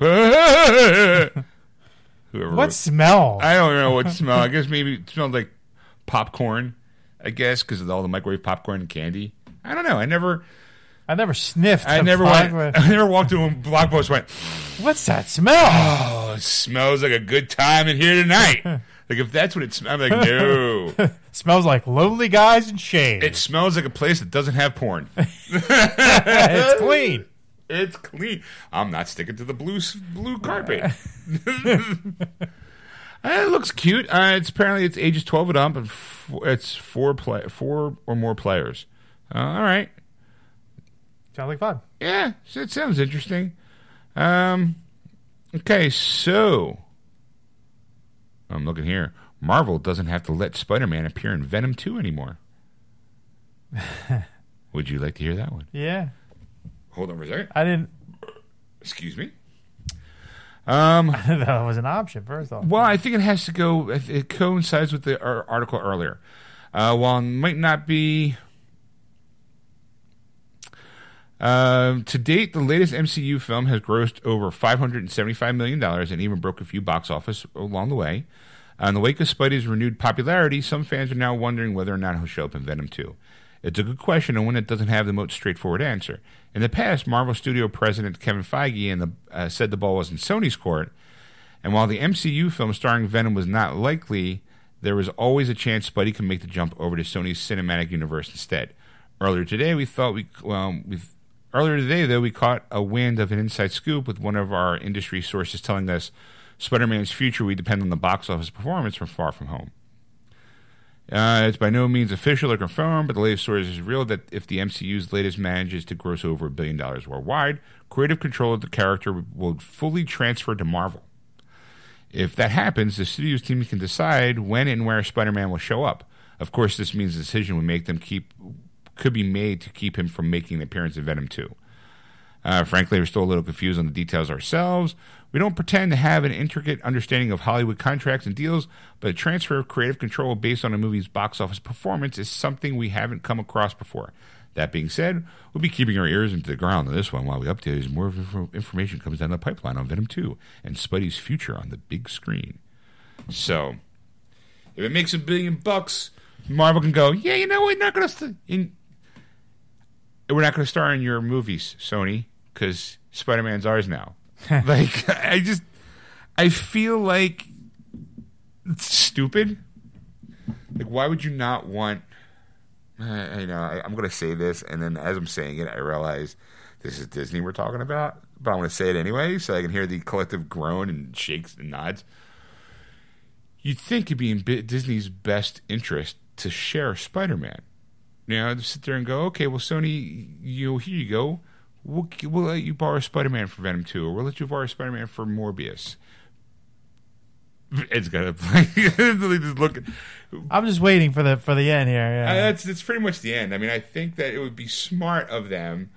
I don't disagree with you on this fact. Right. It's just the fact is that like Venom. I mean, like I don't know how well it did in the box office. Because I think it did well enough to get a sequel. So I'm obviously if they're working on a sequel for it, right. Warranted enough, it made enough money right. that people are going, yeah, let's make a second one. Apparently, Tom Hardy, they bought it. I mean, I'm an investigative reporter. I think someone just to see how Woody Harrelson's going to handle Carnage. Yeah, that's the only real reason. Woody. All right, let's do it. That's the only reason why I'm signing up. I'm going just to see Woody Harrelson. And then and that's the thing. Like, I don't feel that Venom really needs a Spider-Man. You're absolutely right. He doesn't, because it's not saying like it would be neat to see Spider-Man in that kind of universe, right? But like they made it so much that it's not even a Spider-Man-esque character. Yeah, well, because it was rated R, I think. Yeah, and also the fact too is it's like the way they set it up. It wasn't really like. It's just that's the way they look. Yeah. Like it just looks like Spider-Man. It's right. like, other than that, like everything else was kind of taken out of it. That you didn't, have like the whole. Yeah, there was nothing there. Because I mean, like the whole symbiote was the fact that it was formed to Peter Parker for Spider-Man, right. And that's why that was black because of the color of the symbiote, right? And then here's so White Spider, yeah, and it moved on to the next Eddie Brock, and then and so on, and that's. So, like, you kind of get that. But, like, with the iteration that they created, it wasn't like that at all. So you go, well, they could have made it any character, called it Venom. Right. Like, it didn't have to look like Spider-Man. I mean, I think it was just like, we'll just throw it out there and see if people throw, it looks like a Spider-Man character. Let's hopefully Spider-Man's in it. You go. Yeah, you could have done anything. And I don't know how you'd work with. I mean, I would think it would be more terrible if it, more terrible. It would have been terrible, let's put it that way, if it wasn't Spider-Man looking. Yeah, I guess. Yeah, you're right. Yeah. If it wasn't Venom, I guess if it was like some random character that they created out of thin air, it probably wouldn't have worked. And I mean, part of me is like, well, look, if Sony's so hell-bent on making Spider-Man characters without Spider-Man, then let it go back to Marvel. Marvel will know what to do with it, but I kind of feel like it's for me, it's like a personal feeling of, hey, here's all these Spider-Man characters like Morbius and Venom that you're not going to see interact with Spider-Man because Disney now owns them again. It's like, it just makes you feel like that Disney will just be like, well, we'll just freeze them out. We won't put Spider-Man into a movie until Sony realizes. I mean, believe it or not, I don't think Disney will freeze them out. I think Kevin Feige will take a very, very, very close look at each thing and go, and nah, you know what? That's not a good fit for Spider-Man. Like that's how I feel. Like unless it's something like you use, this story is something that we, maybe if I tweak this, how if I tweak these scenes here, and we do it this way, blah blah blah. How about that? And you can get Spider-Man. Then I think it will be more beneficial because I think when Marvel has the control, right, it's a better style a movie, for Spider-Man. Sure. In Spider-Man's case. So I think that, I think Sony would be smart enough to go, yeah, we want to make a deal. We made the deal and you kind of got him back, right. We could make another deal. And I don't see Disney going, nah, fuck it. I think the price tag is going to be very high for Sony to give them. But I really don't think that they wouldn't be like, no, there's no deal, no, like we're not gonna. You don't even think I have a Spider-Man in any movie. It's over. Goodbye. It's just not gonna happen. Like I really do. I think we got him that way. As long as they don't sneak some kind of clause in there, it's a bag.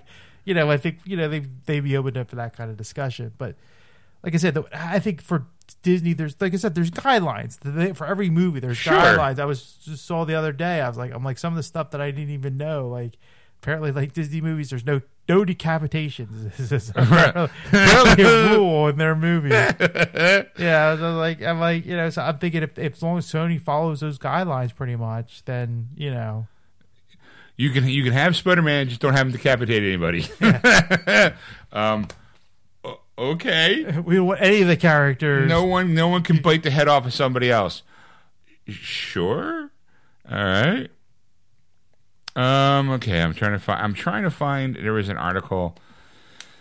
All right, I'm going to have you All right, I'm going to bring this news article up cuz I thought it was interesting. Ready, Ed? Yeah. Ready? I'm pausing for dramatic effect. I'm sure you've been watching Facebook recently, and you've seen. I don't know how. I feel like I feel like I'm part of the problem here when I'm about to read. Okay, I feel like I'm. They can't stop all of us. More than 250,000 pledged to storm Area 51 to uncover alien secrets. They can and they will. You idiots. More than 250,000 people signed up to attend a Facebook event plan a raid on Area 51 in southern Nevada to see them aliens. According to the event entitled Storm Area 51, They Can't Stop All of Us, a group of alien hunters will meet at 3 a.m. on September 20th near the top-secret U.S. Air Force Base to coordinate a plan of attack to reveal the truth behind the curtain. From there, a group will Naruto run, that is running with their arms stretched out behind them like Naruto Uzumaki in the Japanese anime series Naruto, and therefore move faster than their bullets. Now, it is a joke event hosted by apparently shitposting because I'm in shambles. A page that posts memes and Smiley Kun, a guy who streams video games on Twitch. Another 283,000 people are said they were interested in attending. Let's see them aliens, the event host wrote in the apparent effort to rally the troops. For those people who don't know from outside the United States, Area 51 is also known as Homey Airport. We don't say that. It's a remote outpost in the Edwards Air Force Base located about 125 miles away from Las Vegas. Right. The base's current primary purpose remains classified. In 1955, the mysterious area was chosen by the CIA as a testing site for the super-secret Lockheed U-2, which was a high-altitude reconnaissance aircraft. And in 2013, the CIA officially acknowledged the existence of Area 51 by declassing documents detailing the history of both the U-2 and Oxcart projects. Excuse me. Although they commonly preferred official name for the facility today is the Nevada Test and Training Range at Groom Lake. Both the names Waterton and Area 51 were used as official names for the facility. A brief history of the CIA explains. Still, the secrecy around the base has made Area 51 a subject of many conspiracy theories for decades, including the storage of crashed alien aircrafts, meetings with extraterrestrials, or the development of time travel. Will anyone take the Storm Area 51 Facebook event seriously and actually show up at the heavily guarded site with 24-hour surveillance? That remains to be seen, but the truth is out there.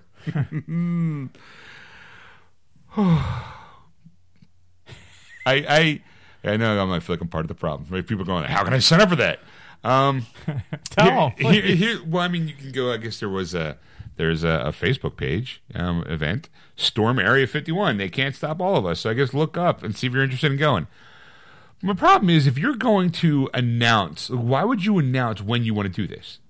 Like, it's like, hey, you know what we're going to do? September 20th. What are you doing September 20th at around 3 a.m.? Do you want to go raid an Area 51 with me? Sure. Like there is. I was planning to sleep. Like I was planning to sleep in that night, and you figure some guy going scrolling Facebook that works at Area 51, going, "Wait, what? Am I? Hey, Phil, guess what? I just got invited to this raid. You guys see this? I can't.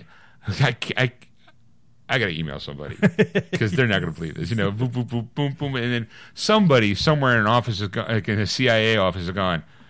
Really? So, well, it looks like natural selection's actually taking effect. Like, we still got them guns, right? They can't take it. Challenge accepted. It's like, how much evidence we got? Perfect. All right, let's do it. Which has caused, like a bunch of people doing a bunch of even I got jumped on the whole meme thing about it. It was like, hey, I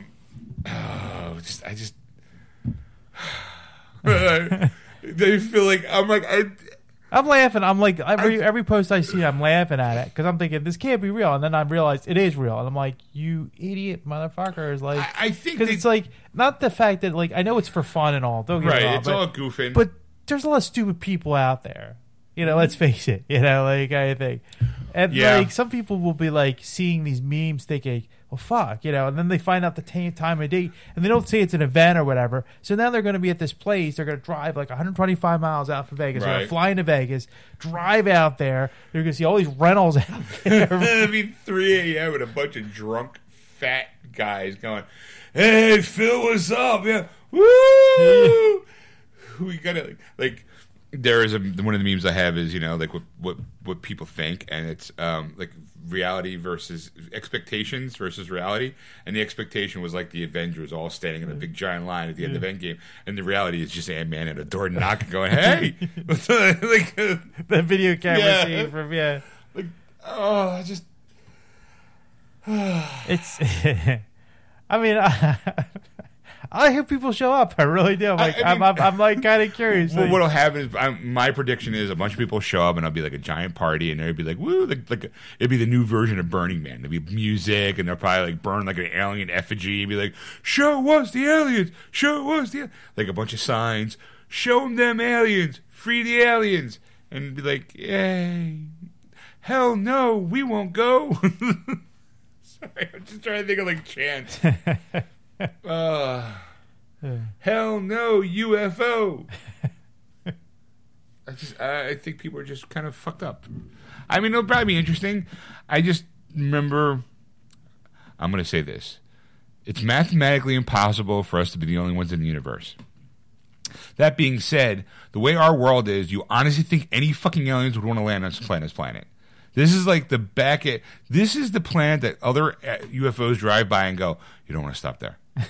You just don't want. Like, that's the bad planet. Just keep driving. Don't look. I think that I think basically the 50-something probably did land here.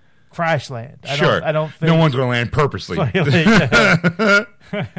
done this 100 times. We're fine. But I mean, yeah, if there's something, but it's like, is it there anymore? Like, did they move it? Like, at this point, like, you don't know. Like, why would they keep it there if everybody thinks it's there? Like, like, that's the, like, I don't think the United States is that dumb. Like, going, let's keep this place that everybody keeps like, going out to, that we have to keep shooing away, at an Air Force base, that's like, it's an Air Force base, kids. You can't get on. Like, go to your local Air Force base and see how far you get. Like, you won't. Like, it's there's so much, like unless there's like a visitor center or something like that you could go into, but some of them are like no visitors allowed, and there's a reason for it, Right. And it's military secrets, and it's to protect us from the world, like from our own stupidity, really, but it's to protect us from, from things we should not know or need to share because, you're right. Because let's be honest, Ed. Sometimes some people don't have the capacity to actually get outside of their own head. Mm-hmm. Like if they went, I honestly feel like, of course, there's life on other planets. Do I think that they're silly coming here? Sure. If I believe in aliens, I believe in life on other planets, because I don't believe that my world is not finite in what I see beyond my eyes. I can see in my head billions and trillions of light years away that there's probably a planet just like this somewhere else in the universe that might have other aliens on there. And they're doing a podcast. And they're doing there's two morons right now talking about like, hey, I heard, they're gonna do there was like some super secret one of our like they're doing the exact same thing except on another planet. I just feel like people will not be able to accept that because I feel like if someone walked up and went, yeah, this is an alien, he's actually from the planet Quizno. He's just from a planet. Did they make sandwiches? Yeah, the best ever. You want to know why? Alien technology. Here's a guy. He's an alien. He doesn't speak English. Here's a translator through iTranslate or something like that. And yes, he exists. He comes from this planet out in the middle of nowhere in space. A lot of people won't believe it because they refuse to believe it because that would bring a lot of questions about religion, about God. It would shake us to the core. Some people, I think. If God's made in our image, why do you make that? Some other people are like, well, he don't look like that, so we got to kill him. If we can't kill him, let's see if we can fuck it.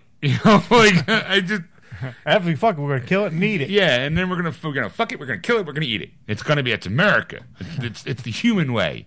It's the Earth way. And I feel like, or it's gonna be the social justice warriors going, no, he's an actual alien. He has rights. He's landed on this planet. Blah blah blah. And then next thing you know, this guy causes his people jump the ports. Jump the ports of get him off the planet now.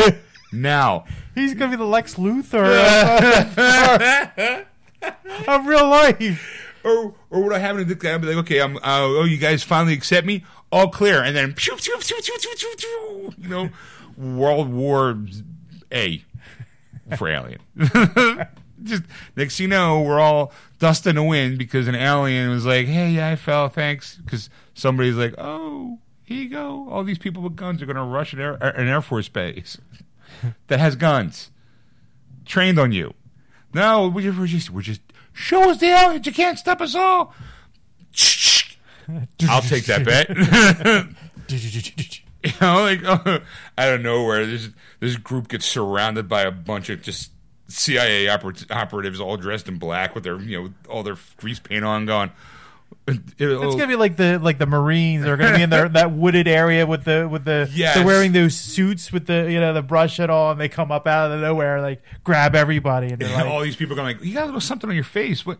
It's like a red dot, and you see like a sea of red dots pop up around everybody. You're like, oh shit!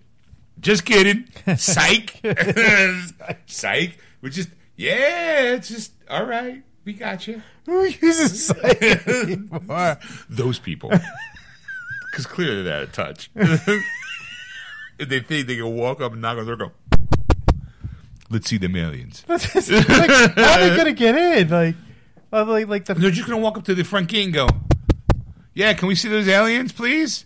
You can't stop us all. What are they gonna do? Climb the fence? I mean, I could climb a fence. I know, but what they'll do is they'll get recall. Hey, we got some clippers. They can't stop us all because that'll be the mantra. Can't stop us all. Can't stop us all. Can't stop us all. You stopped some of us. You stopped some of us. That's the running away. Yeah. Oh shit! Oh, just kidding. I see where you're going with that. Yep. Mm-hmm. Sure. Okay. Well, no aliens. All right. Nothing to see here. Nope. Everybody back to your house. Nothing to see here. Area 51. There's aliens in the background. The police academy. Police car movie was like, Leslie Nielsen's like, nothing.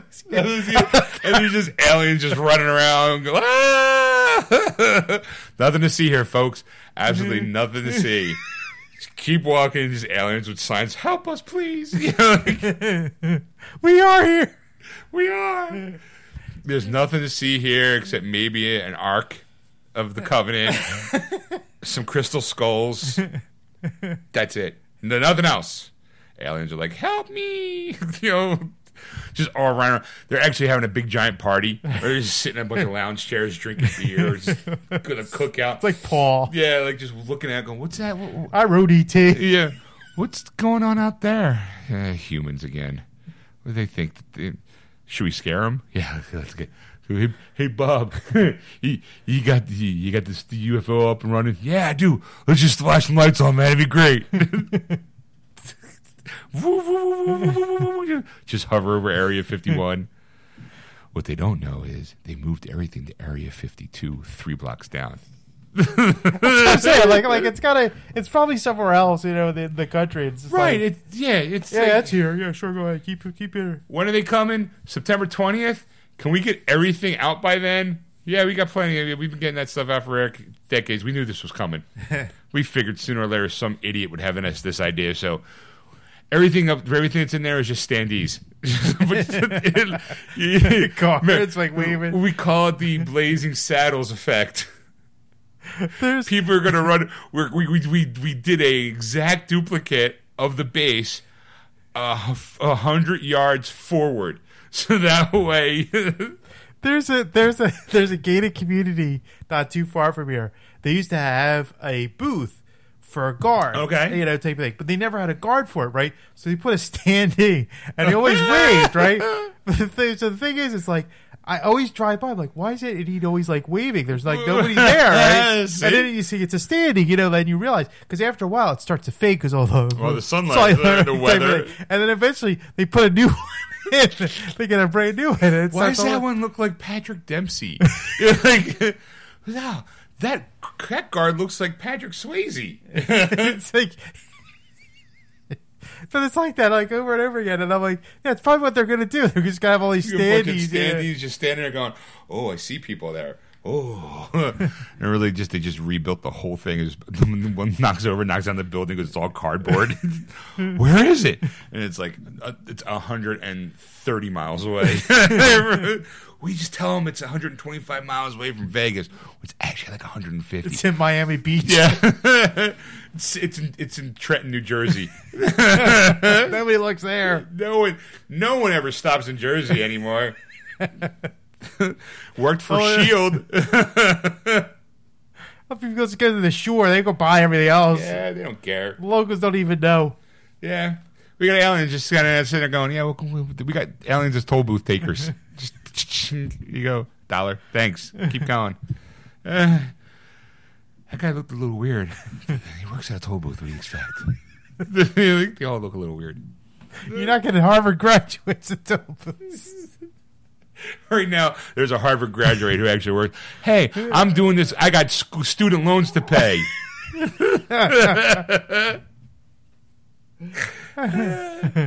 All right, I didn't know my degree in medieval art would pan out to anything. I had no idea that my art history class wasn't going to amount to anything. I took criminology. And nothing. And I realized I had to become a police officer. I became Batman. That's why I went to college. I went to college to become Batman. I'm a forensic scientist now. All right, I got one last article. Okay. It was announced this week. And the next 007 will be revealed in Bond 25. It's a report, okay? Hold on to your hats, folks, because this is going to get kind of bumpy. The spoiler alert, this article may contain spoilers for the upcoming Bond 25. And the next James Bond film will show the secret agent pass the torch, and fans of the Ian Fleming-inspired franchise are in for a shock as to see which star gets the latest license to kill. Reports claim that the next Agent 007 will be played by British actress Lashana Lynch. Wait, did you say actress? Actress, I said actress. Okay. Lynch is 31. She had a breakout role in Captain Marvel. She is as Maria Rambeau, the superhero's best friend and fellow Air Force pilot. Okay. The Daily Mail reports that screenwriter Phoebe Waller-Bridge intervened to pass the torch to the star. Here it is. The pivotal scene is at the start of the film where M says, come in 007, and in walks Lashana, who is black, beautiful, and a woman. A Bond insider claimed. It's a popcorn-dropping moment. Bond is still Bond, but he's been replaced as 007 by this stunning woman. The source added Bond, of course, is sexually attracted to the new female 007 and tries his usual seduction tricks, but is baffled when they don't work on a brilliant young black woman who basically rolls her eyes at him and has no interest in jumping into his bed. Well, certainly not at the beginning. The insider also claims that the phrase Bond girls is now verboten. The females of the spy franchise are now reportedly ordered to be called Bond women, Ed. Okay. Waller-Bridge, who penned the hit Killing Eve, said, "There's been a lot of talk of whether or not Bond is relevant now because of who he is and the way he treats women. I think that's bullshit. I think he's absolutely relevant now. The franchise just has to grow. It has got to evolve, and the important thing is that a film treats women properly. He doesn't have to. He needs to be true to his character." The Insider claims that Bond 25 script will maintain all the classic Bond elements, including the action and the fight scenes, which star Daniel Craig, while also attacking the super spy role in the hashtag MeToo era, but with an interjection of humor over preaching. The yet untitled film also sees Christopher Waltz reprise his role as James Bond's arch enemy, Ernest Starvo Boldfeld, Variety reported. Bond 25 has been plagued with reports of issues, including the film's delay due to Craig's ankle injury, Rami Malek's conflicting schedule on set explosions, and Grace Jones allegedly walking off the set after disappointment in the size of her cameo role. Malik denied reports that he and Craig were unable to film scenes together, while director Cary Fukunaga denied his video game habits delayed production. Well, there you have it. Wow. It's a lot to take in. I feel like the article is misleading, and I think of course everyone on the internet now is flipping shit. Of course. And I think part of it is almost clickbaity, because I feel like it's like, yeah, you know what, she's gonna be 007, but not really, because it's not like I feel like they're gonna be like, the movie opens up with Daniel Craig being called in and going, yeah, you know what, we got 007, come on in, and she comes walking in and he's like, what? Oh, you're 007 now? Because I'm retired? That's great. But by the end of the movie, I feel like he's still going to be Bond. I don't think it'd be like, okay, on Bond 26, she's going to be leading it. I just don't. Okay. I hate to say this the way, I hope not. I mean, like, I hope, there's certain characters. I get it. Don't get me wrong. I mean, there are certain characters, and this move. Like, to me, it's just like, if you have problems with this kind of, 'cause it's the character. It's who he is. Like, he's a womanizer, and he's always been since right, since the 40s, basically, because that's when they were developing the character, basically during the World War II era. Sure. And then it was the 60s that finally came right. about. So you go, at that time, that's the way it was.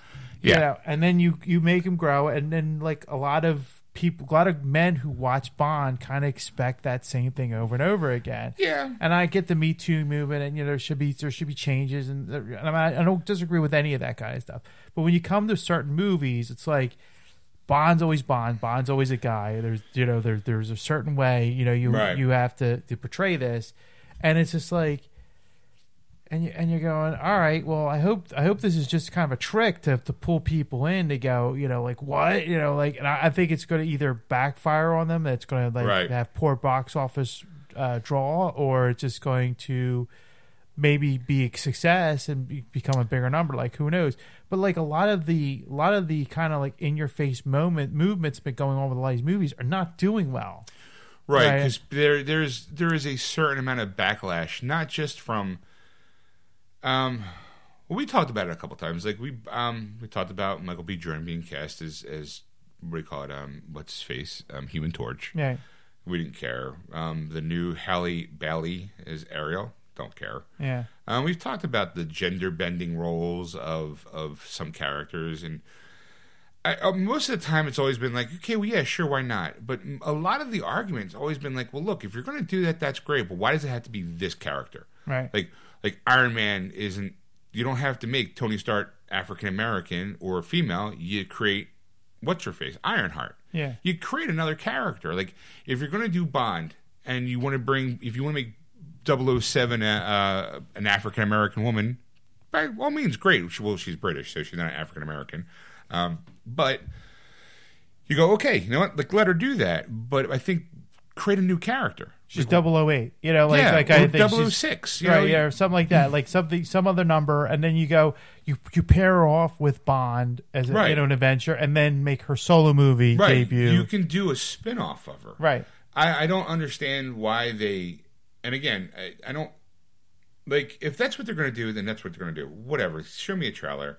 I feel like it's misleading because it's like, well, he's there, he's in this movie, and he's not 007 anymore. He's retired. Well, so then by the end of the movie, is he 007 or is she a 007? Or they do the most offensive thing and kill her character off. Could you imagine the shitstorm that would happen if they make this such a big deal about this character being in the movie and then she gets bumped off? Oh God. You know, that would be a nightmare. I don't think. Right. I don't think. I mean, they probably wouldn't stupidity. do it. They probably wouldn't. Not judging by the way the script's being handled. I knew sooner or later it was. Every time we talk about Bond, I'm like, get Idris Elba. Stacy, my fiance, she said she's not a Bond fan, but she realizes the fact that 007 should always be a male. Yeah, should always be a male. Because that's the character. The character's been around for so long. The moment you change that character, sex-wise, it creates a completely different character, whether you want to believe it or not. Like, James Bond is this type of person. You introduce... Case in point, we were talking about before the show, and I said, let's save it for the show. Doctor Who. They changed Doctor Who from a man to a woman. Apparently, while some people are thrilled, ratings aren't showing that. Right. You know, you got the people who go like, I don't care, it doesn't matter. But there's a lot of people who were Doctor Who fans, gave her a shot, but because of bad writing, bad choices, whatever. Right, because I don't think it's really her fault. Right. But I mean, like, if you make a change like that, she's the face. You've got to make sure that every other thing that falls into place as well. It's just like, oh, we're gonna make her a woman. Doesn't matter what she says on screen.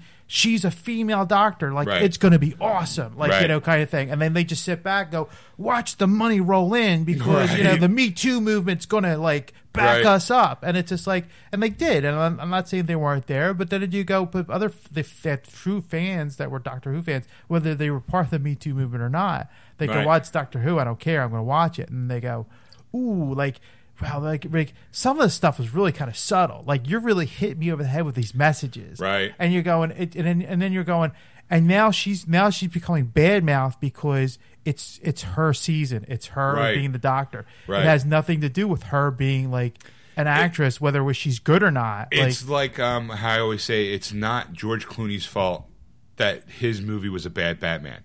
He made the choices that were given to him, that were presented to him. So if her being the doctor is not doing well, it's because of the writer. She's only able to do with what she's got, but unfortunately she is stuck with being the doctor. Right. So her face is what they look at, and they're the fingers that get pointed at her for all the shitty writing and the stuff that's happening on the show. Right. Like, it's just like, that's the problem you take, I think, when you... Well, she might be great as the role, but if the writing and the acting isn't supporting that, then she's going to want taking the fall. Right. You know, like, not a lot of people liked what's his face, the guy before her, Peter Capaldi. Peter Capaldi. That he wasn't too well liked either. So that's why he lasted a season and a half, maybe two seasons. 2 seasons. All right. So now and then public opinion said, well, now let's make her a woman because let's just make her a woman. Right. Because she can be whoever, because a doctor can be whatever, because of the creature, the race that he is or she is. She can pick whatever form she chooses. Why can't she choose a form of a woman? Okay, we can do that. Sure. I mean, for 50 plus years, it wasn't that way. But all right, we'll give you what you guys want. Because we believe in that too. Doctor could be anybody. This year, he'll be a woman. Where are you?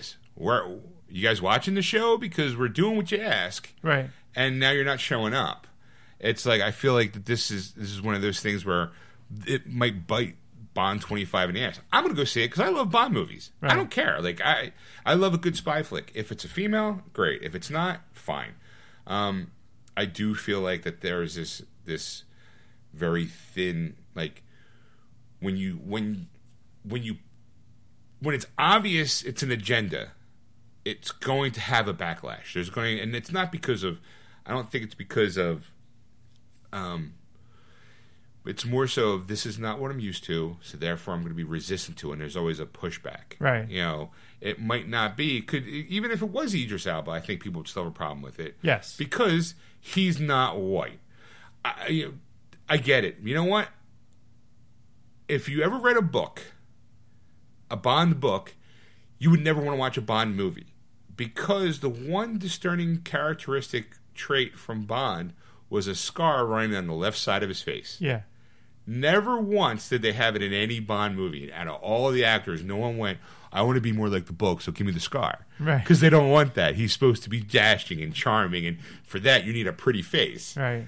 So I'm always like, well, if I really was a stickler to that, then I wouldn't watch any Bond movies. I like Bond movies because they're entertaining and they're right. You know. Right. I haven't seen it. I mean, obviously, I'll go see it because it's something that I share with my father. Right. He's alive, and I still watch him. So for me, it's like, of course, I'm going to go see it. But the thing that always bothers me is the fact is that like you do this kind of stuff, and it's just like it's got to be perfect. Like because it's just like I'll be like either way, I'll be like, yeah, I enjoyed it. Like if it was a good movie, but if it's like if there was like something that's like, yeah, just because it's a woman, it's a stunt. They pulled this off just because they wanted to. Now that they've got people up in arms, like because they feel like there's no such thing as bad press. Like press is press, and they're gonna they're gonna get people in the seats because like Bond didn't. I mean, like apparently Daniel Craig has done very well as a Bond character. After every movie, he's always like, yeah, I'm not doing it again. But then always someone goes, here's a bigger check. I'm going to do Bond. I'll do it for that kind of money. Yeah, it's just like, and I think this is going to be his last one. So you go, where does the franchise go from there? I mean, is it going to be this woman? Is that this is what they're transitioning into? Right. And they go, well, let's soften the blow. We'll get Daniel Craig one last time. Right. It's to throw that in there, and then it's like when they did a spin-off TV show, and then you have the cast of the original show up to help launch the pilot. It's like, hey, we're going to do this show. And then it'd be like if they ever did a Bud Bundy TV show, right? And in order to help that show get off the ground, they bring Ed O'Neill, Katie Sagal, what do you call it? Christina Applegate in for like the big 1 hour premiere to get the family back together just for this one episode, and then go, okay, we're done. Yeah. And launch that. Or you just... Like, all right, I don't know. I guess we'll find out when the movie comes out.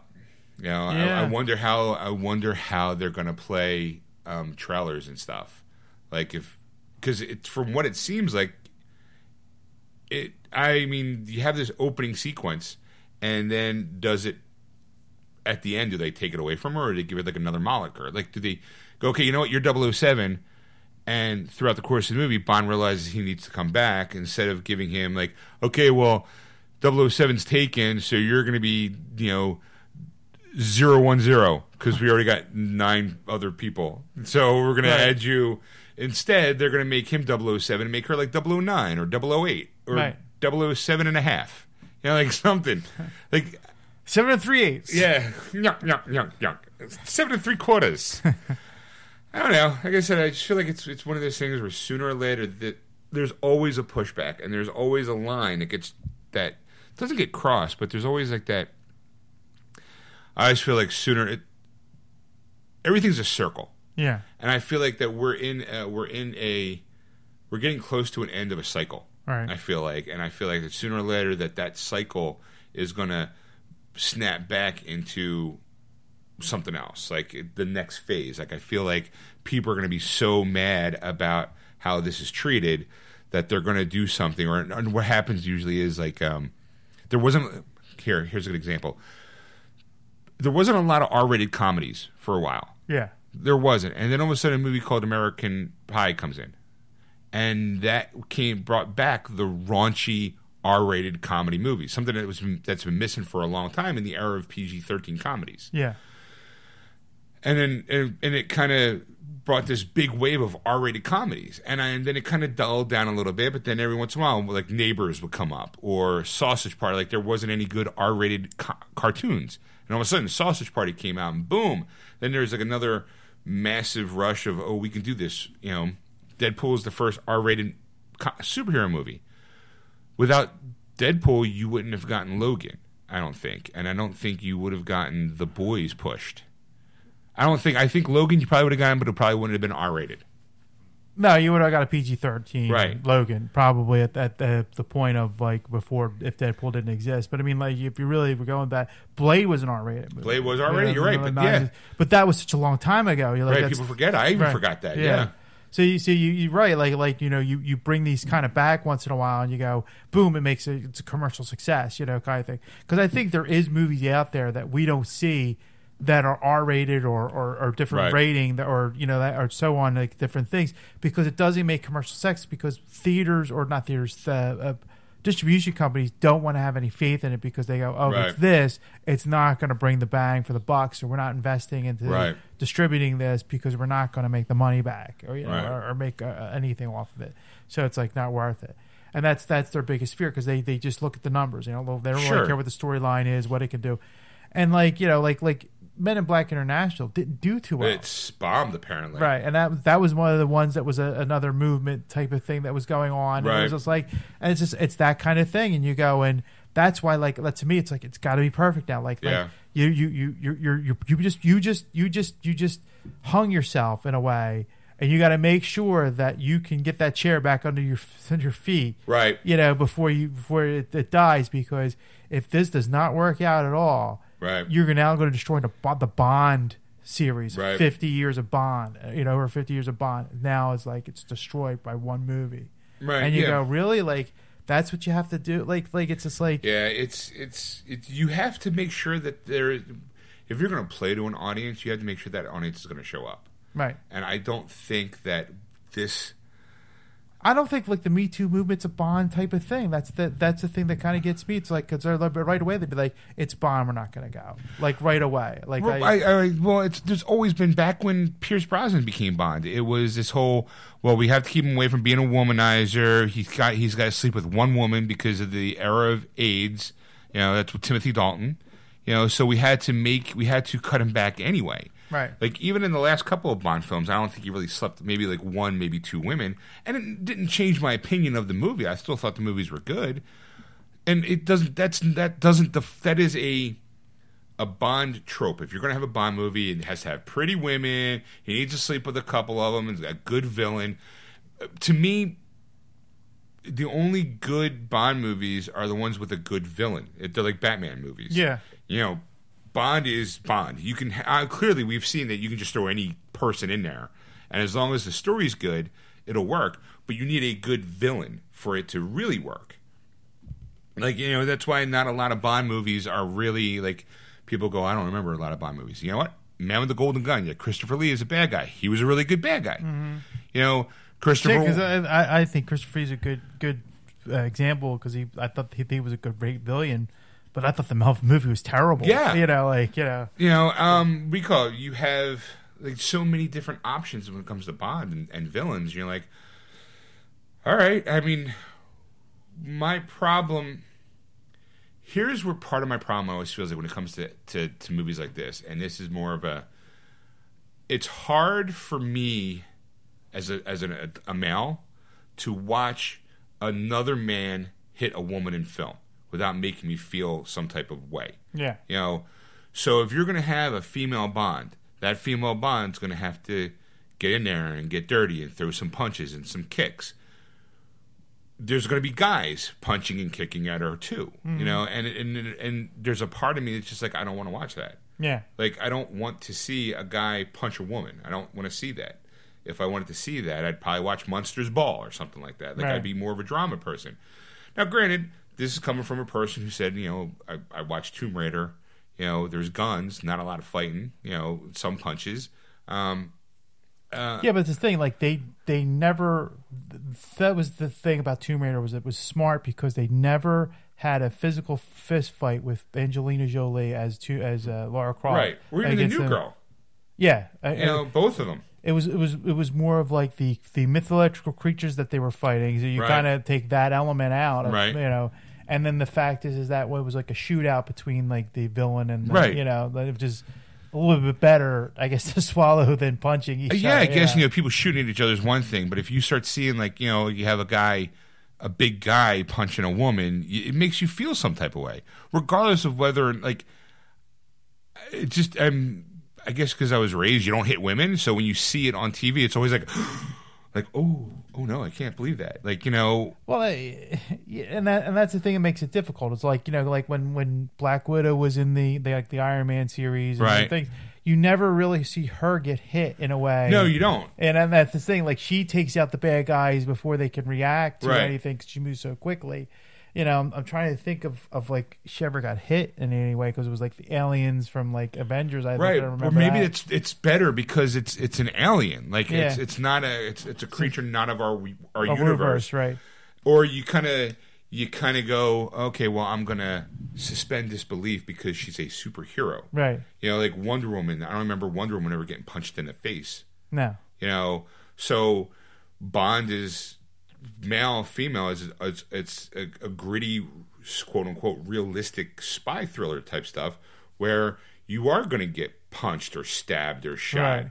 You know, so I feel like in order for her to succeed, you have to kind of how are you going to work around that? Because are you going to have Blofeld?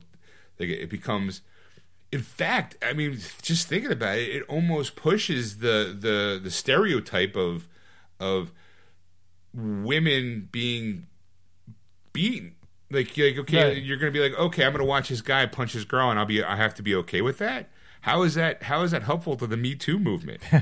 Like, why? Because she beats him up at the end. Well, because she's the hero. She's the hero. She'll eventually be the victorious over the person. Sure, You know, right, but that's that's the thing. Like even like Bond, like there was times where he didn't triumph, like with the Jane Craig era, he didn't triumph right away, and it was like he was doing like a resurrection type of thing. Right. So you go, well, if they, because eventually they're going to paint themselves in a corner again, where they're going to have to do that like Right, story yeah. again and again. It's going to be a female, and you're going, oh, that's not going to work at all. Like, Right. You know. Yeah, I just sometimes I don't think like I don't know. Maybe it's because I am older and I think a certain way. Like I just don't know how they'd be able to. Like how could I watch a 2-hour movie of a female Bond getting beaten, punched, you know, into some of the scrapes that I've seen Bond in over the years. But then again, maybe that's the thing is because I've seen Bond over the years. Yeah. If this is my first Bond movie, well, does it matter? Like, you know, it's hard when you have a lineage and a history. Yeah, but that's the thing. Like it doesn't really matter because it could be another. You know, like what Atomic Blonde. She got hit a couple times. That's true. Yeah. You're right. You're absolutely right. Were you She comfortable did. with that? No, I wasn't. Okay. Actually, no. I mean, while it's a good action movie, and I did, she was more like a female John Wick. Yeah. And I enjoyed the movie, but still, I mean, it's hard. I'm not like, oh, I can't watch that movie because you know I see a woman getting hit. It's more of a, ooh, like she. Usually, they want to have. It's always the bigger guy, smaller woman. Yeah. You know, so you always maybe it's the white knight syndrome inside of me to be like, I'll take that punch for you, lady. Like you want to be chivalrous, I guess, in a way. Well, that's the thing. Like for me, if he like, I watch, you know, I'm now I think about it, like I really didn't have a problem with it, you know, like I think Right. because I knew she would win because I knew she was the Right, because she's the hero. right? I guess maybe that has a lot to do with And it. then then to me it was just like, yeah, I couldn't be the guy going like, I'll take the punch because it'd be like she probably could kick your ass. Right, right. I guess maybe with Atomic Blonde, I guess because she's the hero, you know she's going to prevail. Yeah. So I guess it doesn't really matter. But I mean, when you have those fights, I think it's more of an urgency of danger Yeah. for me. When I'm looking at a male and female fighting, there's always that flare of like, that guy looks bigger, you know, she's the hero, she's going to take him out, but not before she gets her ass handed to her. Right. And to see her beaten and bloody and broken, while it was I wasn't like, oh, I can't watch this movie because I really liked that movie. Yeah. But it was the imagery of there was more, I want to say primal for Yeah. me. It was more like a, dude, fuck, why'd you have to hit her so hard? Like, Right. you know, even though I know it's a movie and I know she's the hero and she's going to prevail, maybe that's the reason why I appreciate the movie more. I mean, because it was gritty and real. Yeah. Like the fight scenes looked like she was actually Getting in really trouble. hurt, yeah. She looked like she was in trouble. Like And- a couple of times I think she's not going to get out of this one. Like this, right, is it. and I Like, think that's where the beauty of the movie plays into the fact that she is a woman and she is getting her ass handed to her, and it's through luck and through true resilience that she gets out of it. Right. You know, I guess it would work for Bond too. I'm assuming like if it's written right, if it's done right. I mean, I guess I don't know. Like I said, it's got to be perfect. That's my thing. Right, like, it is threading a needle. Yeah, and it's gonna be really hard to hit that exhaust port. Yeah, 2 meters wide. Yeah, yeah, it will be because it's a 1 in a million shot, kid. Yeah, let's blow this thing. We'll go home. You know, yeah, it'd be interesting. I feel like everyone who's like sitting there going, "Yeah, we won. This is awesome." I don't think they're really reading the article because it looks like to me it's like a scene. Yeah. Like I don't know. I don't think Bond's gonna become like a buddy cop film where it's gonna be Daniel Craig and 007 or 007 Up. I don't know. Like Two Up. We're gonna call him 0014 because there's two of them. I don't know. Like I feel like there's gonna be this moment, and then you're gonna have that moment. It's like a dick tease. They're gonna okay, you're gonna have all these people come in to see this moment, and it's gonna play differently than what's in their head. See, and that's the thing. Like I'm trying to think of like every scenario, and I'm like, there's so many different scenarios, and I'm like, I don't think it's gonna end well. Like if she gets killed, let's like out. If they don't make her 007, it's not gonna end well. It's not gonna end well. Right. If they make her 007, it's not gonna end well. Yeah. I'm like, what else is there left? Like, like what else can you do? Like you had that you need to that has to be a 100% bullseye shot because you have to find a way to be able to if they are going to take the character into this direction, you have to make it organic enough for people to go, oh, okay, I can see that now. To me, organically is 007 is it's a code name, so anyone can have that code. I get that. Not a problem with that. Obviously, it's James Bond 007, so to me they're synonymous with one another. That you can't have 007 without a James Bond. Right. So now this movie is going to try to have a James Bond and a 007, and that 007 is going to be a female. Yeah. And I'm like, okay, all right. Okay, I see that, sure, but what are you going to do with him? Are you going to kill him off? And then if you kill him off, which then clearly it's sending a message, this is my fucking last Bond movie, I don't care how much they're going to have to raise me out of the grave kind of thing. Right, yeah. And then they're going to make her 007. You got to go, okay, well, how's that character note going to end? Is she going to be 007 in the way to avenge Daniel Craig's character, or is this just job to her? Like, I don't know. Like I said, we have to watch and find out. Yeah, we're gonna have to just watch it. And it's the thing. I mean, like it's kind of now intriguing enough to go either way. I'm going to watch this, even if I'm not interested or I am interested, because it's just like, in a way, I'm interested in either way. I gotta see how this plays out. Yeah, right. Like you already have James Bond. Already had a new James Bond movie. Already sold my ticket. Yeah, already bought my ticket. You throw this little curveball in it. I need to see how this plays out. I still have my ticket. Yeah, because I'm still interested in seeing how. Because I'm a James Bond fan, and I'm gonna when it comes out in Blu-ray, it'll get put in my collection with the rest of my Bond movies. Yeah. So it's not like I'm not. You will not see me say I'm done. James Bond 007 movies. I'm finished with them. I will never be finished with them because they have been a part of my life since I was a kid. Yeah. So I can't see me ever turning my back towards it, that series. Even a bad Bond movie was still a good Bond movie to me because it was like it was good for a laugh. Yeah, it's like all right, it's entertaining. So like I mean, you got my money either way.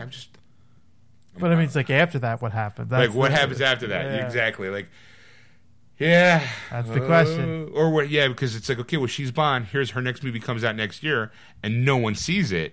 Then they're like, oh, we made a bad mistake. Hey, here's a new Bond movie. She's going to be the George Lazenby of the Bond movies. That was a deep cut that probably no one knows. Look up George Lazenby. There's actually a documentary on Hulu about him. Yeah. Is there? Yeah, I think so. Becoming Bond, I think it's called. Oh, I'll have to watch that. Yeah. I'm like, yeah, all right. I've seen some stuff about him, like that's how he talked, because he even promoted the film, like he took like all his time off and his own time and all the money, because he was really trying to push it. Because he walked in, he basically got past somebody and went to the thing, and he kind of like made up movies and stuff. Yeah, if it's bad enough, she might be a one and done. Yeah, I mean, it's not unheard of in the Bond series, so I'm like, all right, hey, you did it. Good job.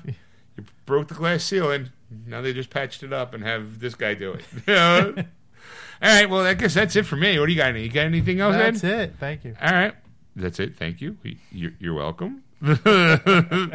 Thanks for listening, folks. If you haven't already, go to our Facebook page, Geeksters Radio, and give us a like. Follow us on Twitter at Geeksters. Don't forget, if you want to contact Ed on anything you've seen or heard on the show, contact him at ed@wordswithgeeks.com. Or you contact Sean at wordswithgeeks.com. That's SHAWN. Excelsior!